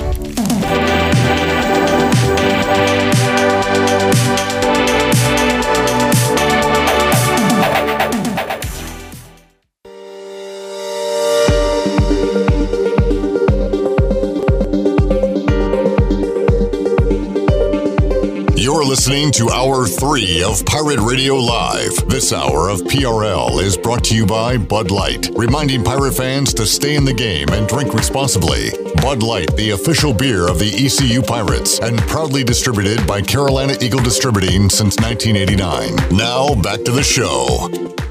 Alrighty, welcome back to the program. Did you miss the show on Pirate Radio? Did you happen to miss today's edition of Pirate Radio Live? Then listen to all of Pirate Radio's archived local programming by subscribing to us on Apple Podcasts, SoundCloud, or Spotify. Subscribe today by going to the podcast app on your iPhone or Apple device and search for Pirate Radio Audio Archives. And now, with a stock market report, here is Wes Hines. Your Dow Jones Industrial Average closed down 47 points at 30,483. The NASDAQ was 11,053. That's down 16. The S&P 500 was down 5 at 3,760. On your Wells Fargo Advisors financial report for a personal look into investing, call Wells Fargo Advisors today at 756-6900 in Greenville. Wells Fargo Advisors, LLC, member SIPC. Now back to Pirate Radio Live. Here is Clip Rock. All right. I have enjoyed my time with the brethren this week, Wes Hines and Chandler Honeycutt. We'll do it one more day on Thursday, which will include Are You Smarter Than Wes? Wes Hines one-on-one against Chandler Honeycutt. A battle of the brains coming up on Thursday Really looking forward to that. Also, we will talk to Chris Haymeyer, voice of the Campbell Fighting Camels, to preview the 2022 Campbell football squad that'll come in here to Dowdy-Ficklin Stadium this fall. And also Ryan Meadows will join us on the program. We'll give you an update on Pitt County Post 39, talk some area baseball. That and a lot more coming up on Thursday's edition of Pirate Radio Live. So we'll see you then Thursday at 3 for Wes Hines, Chan Man, the crew here at Pirate Radio. I'm Clip Brock. So long, everybody.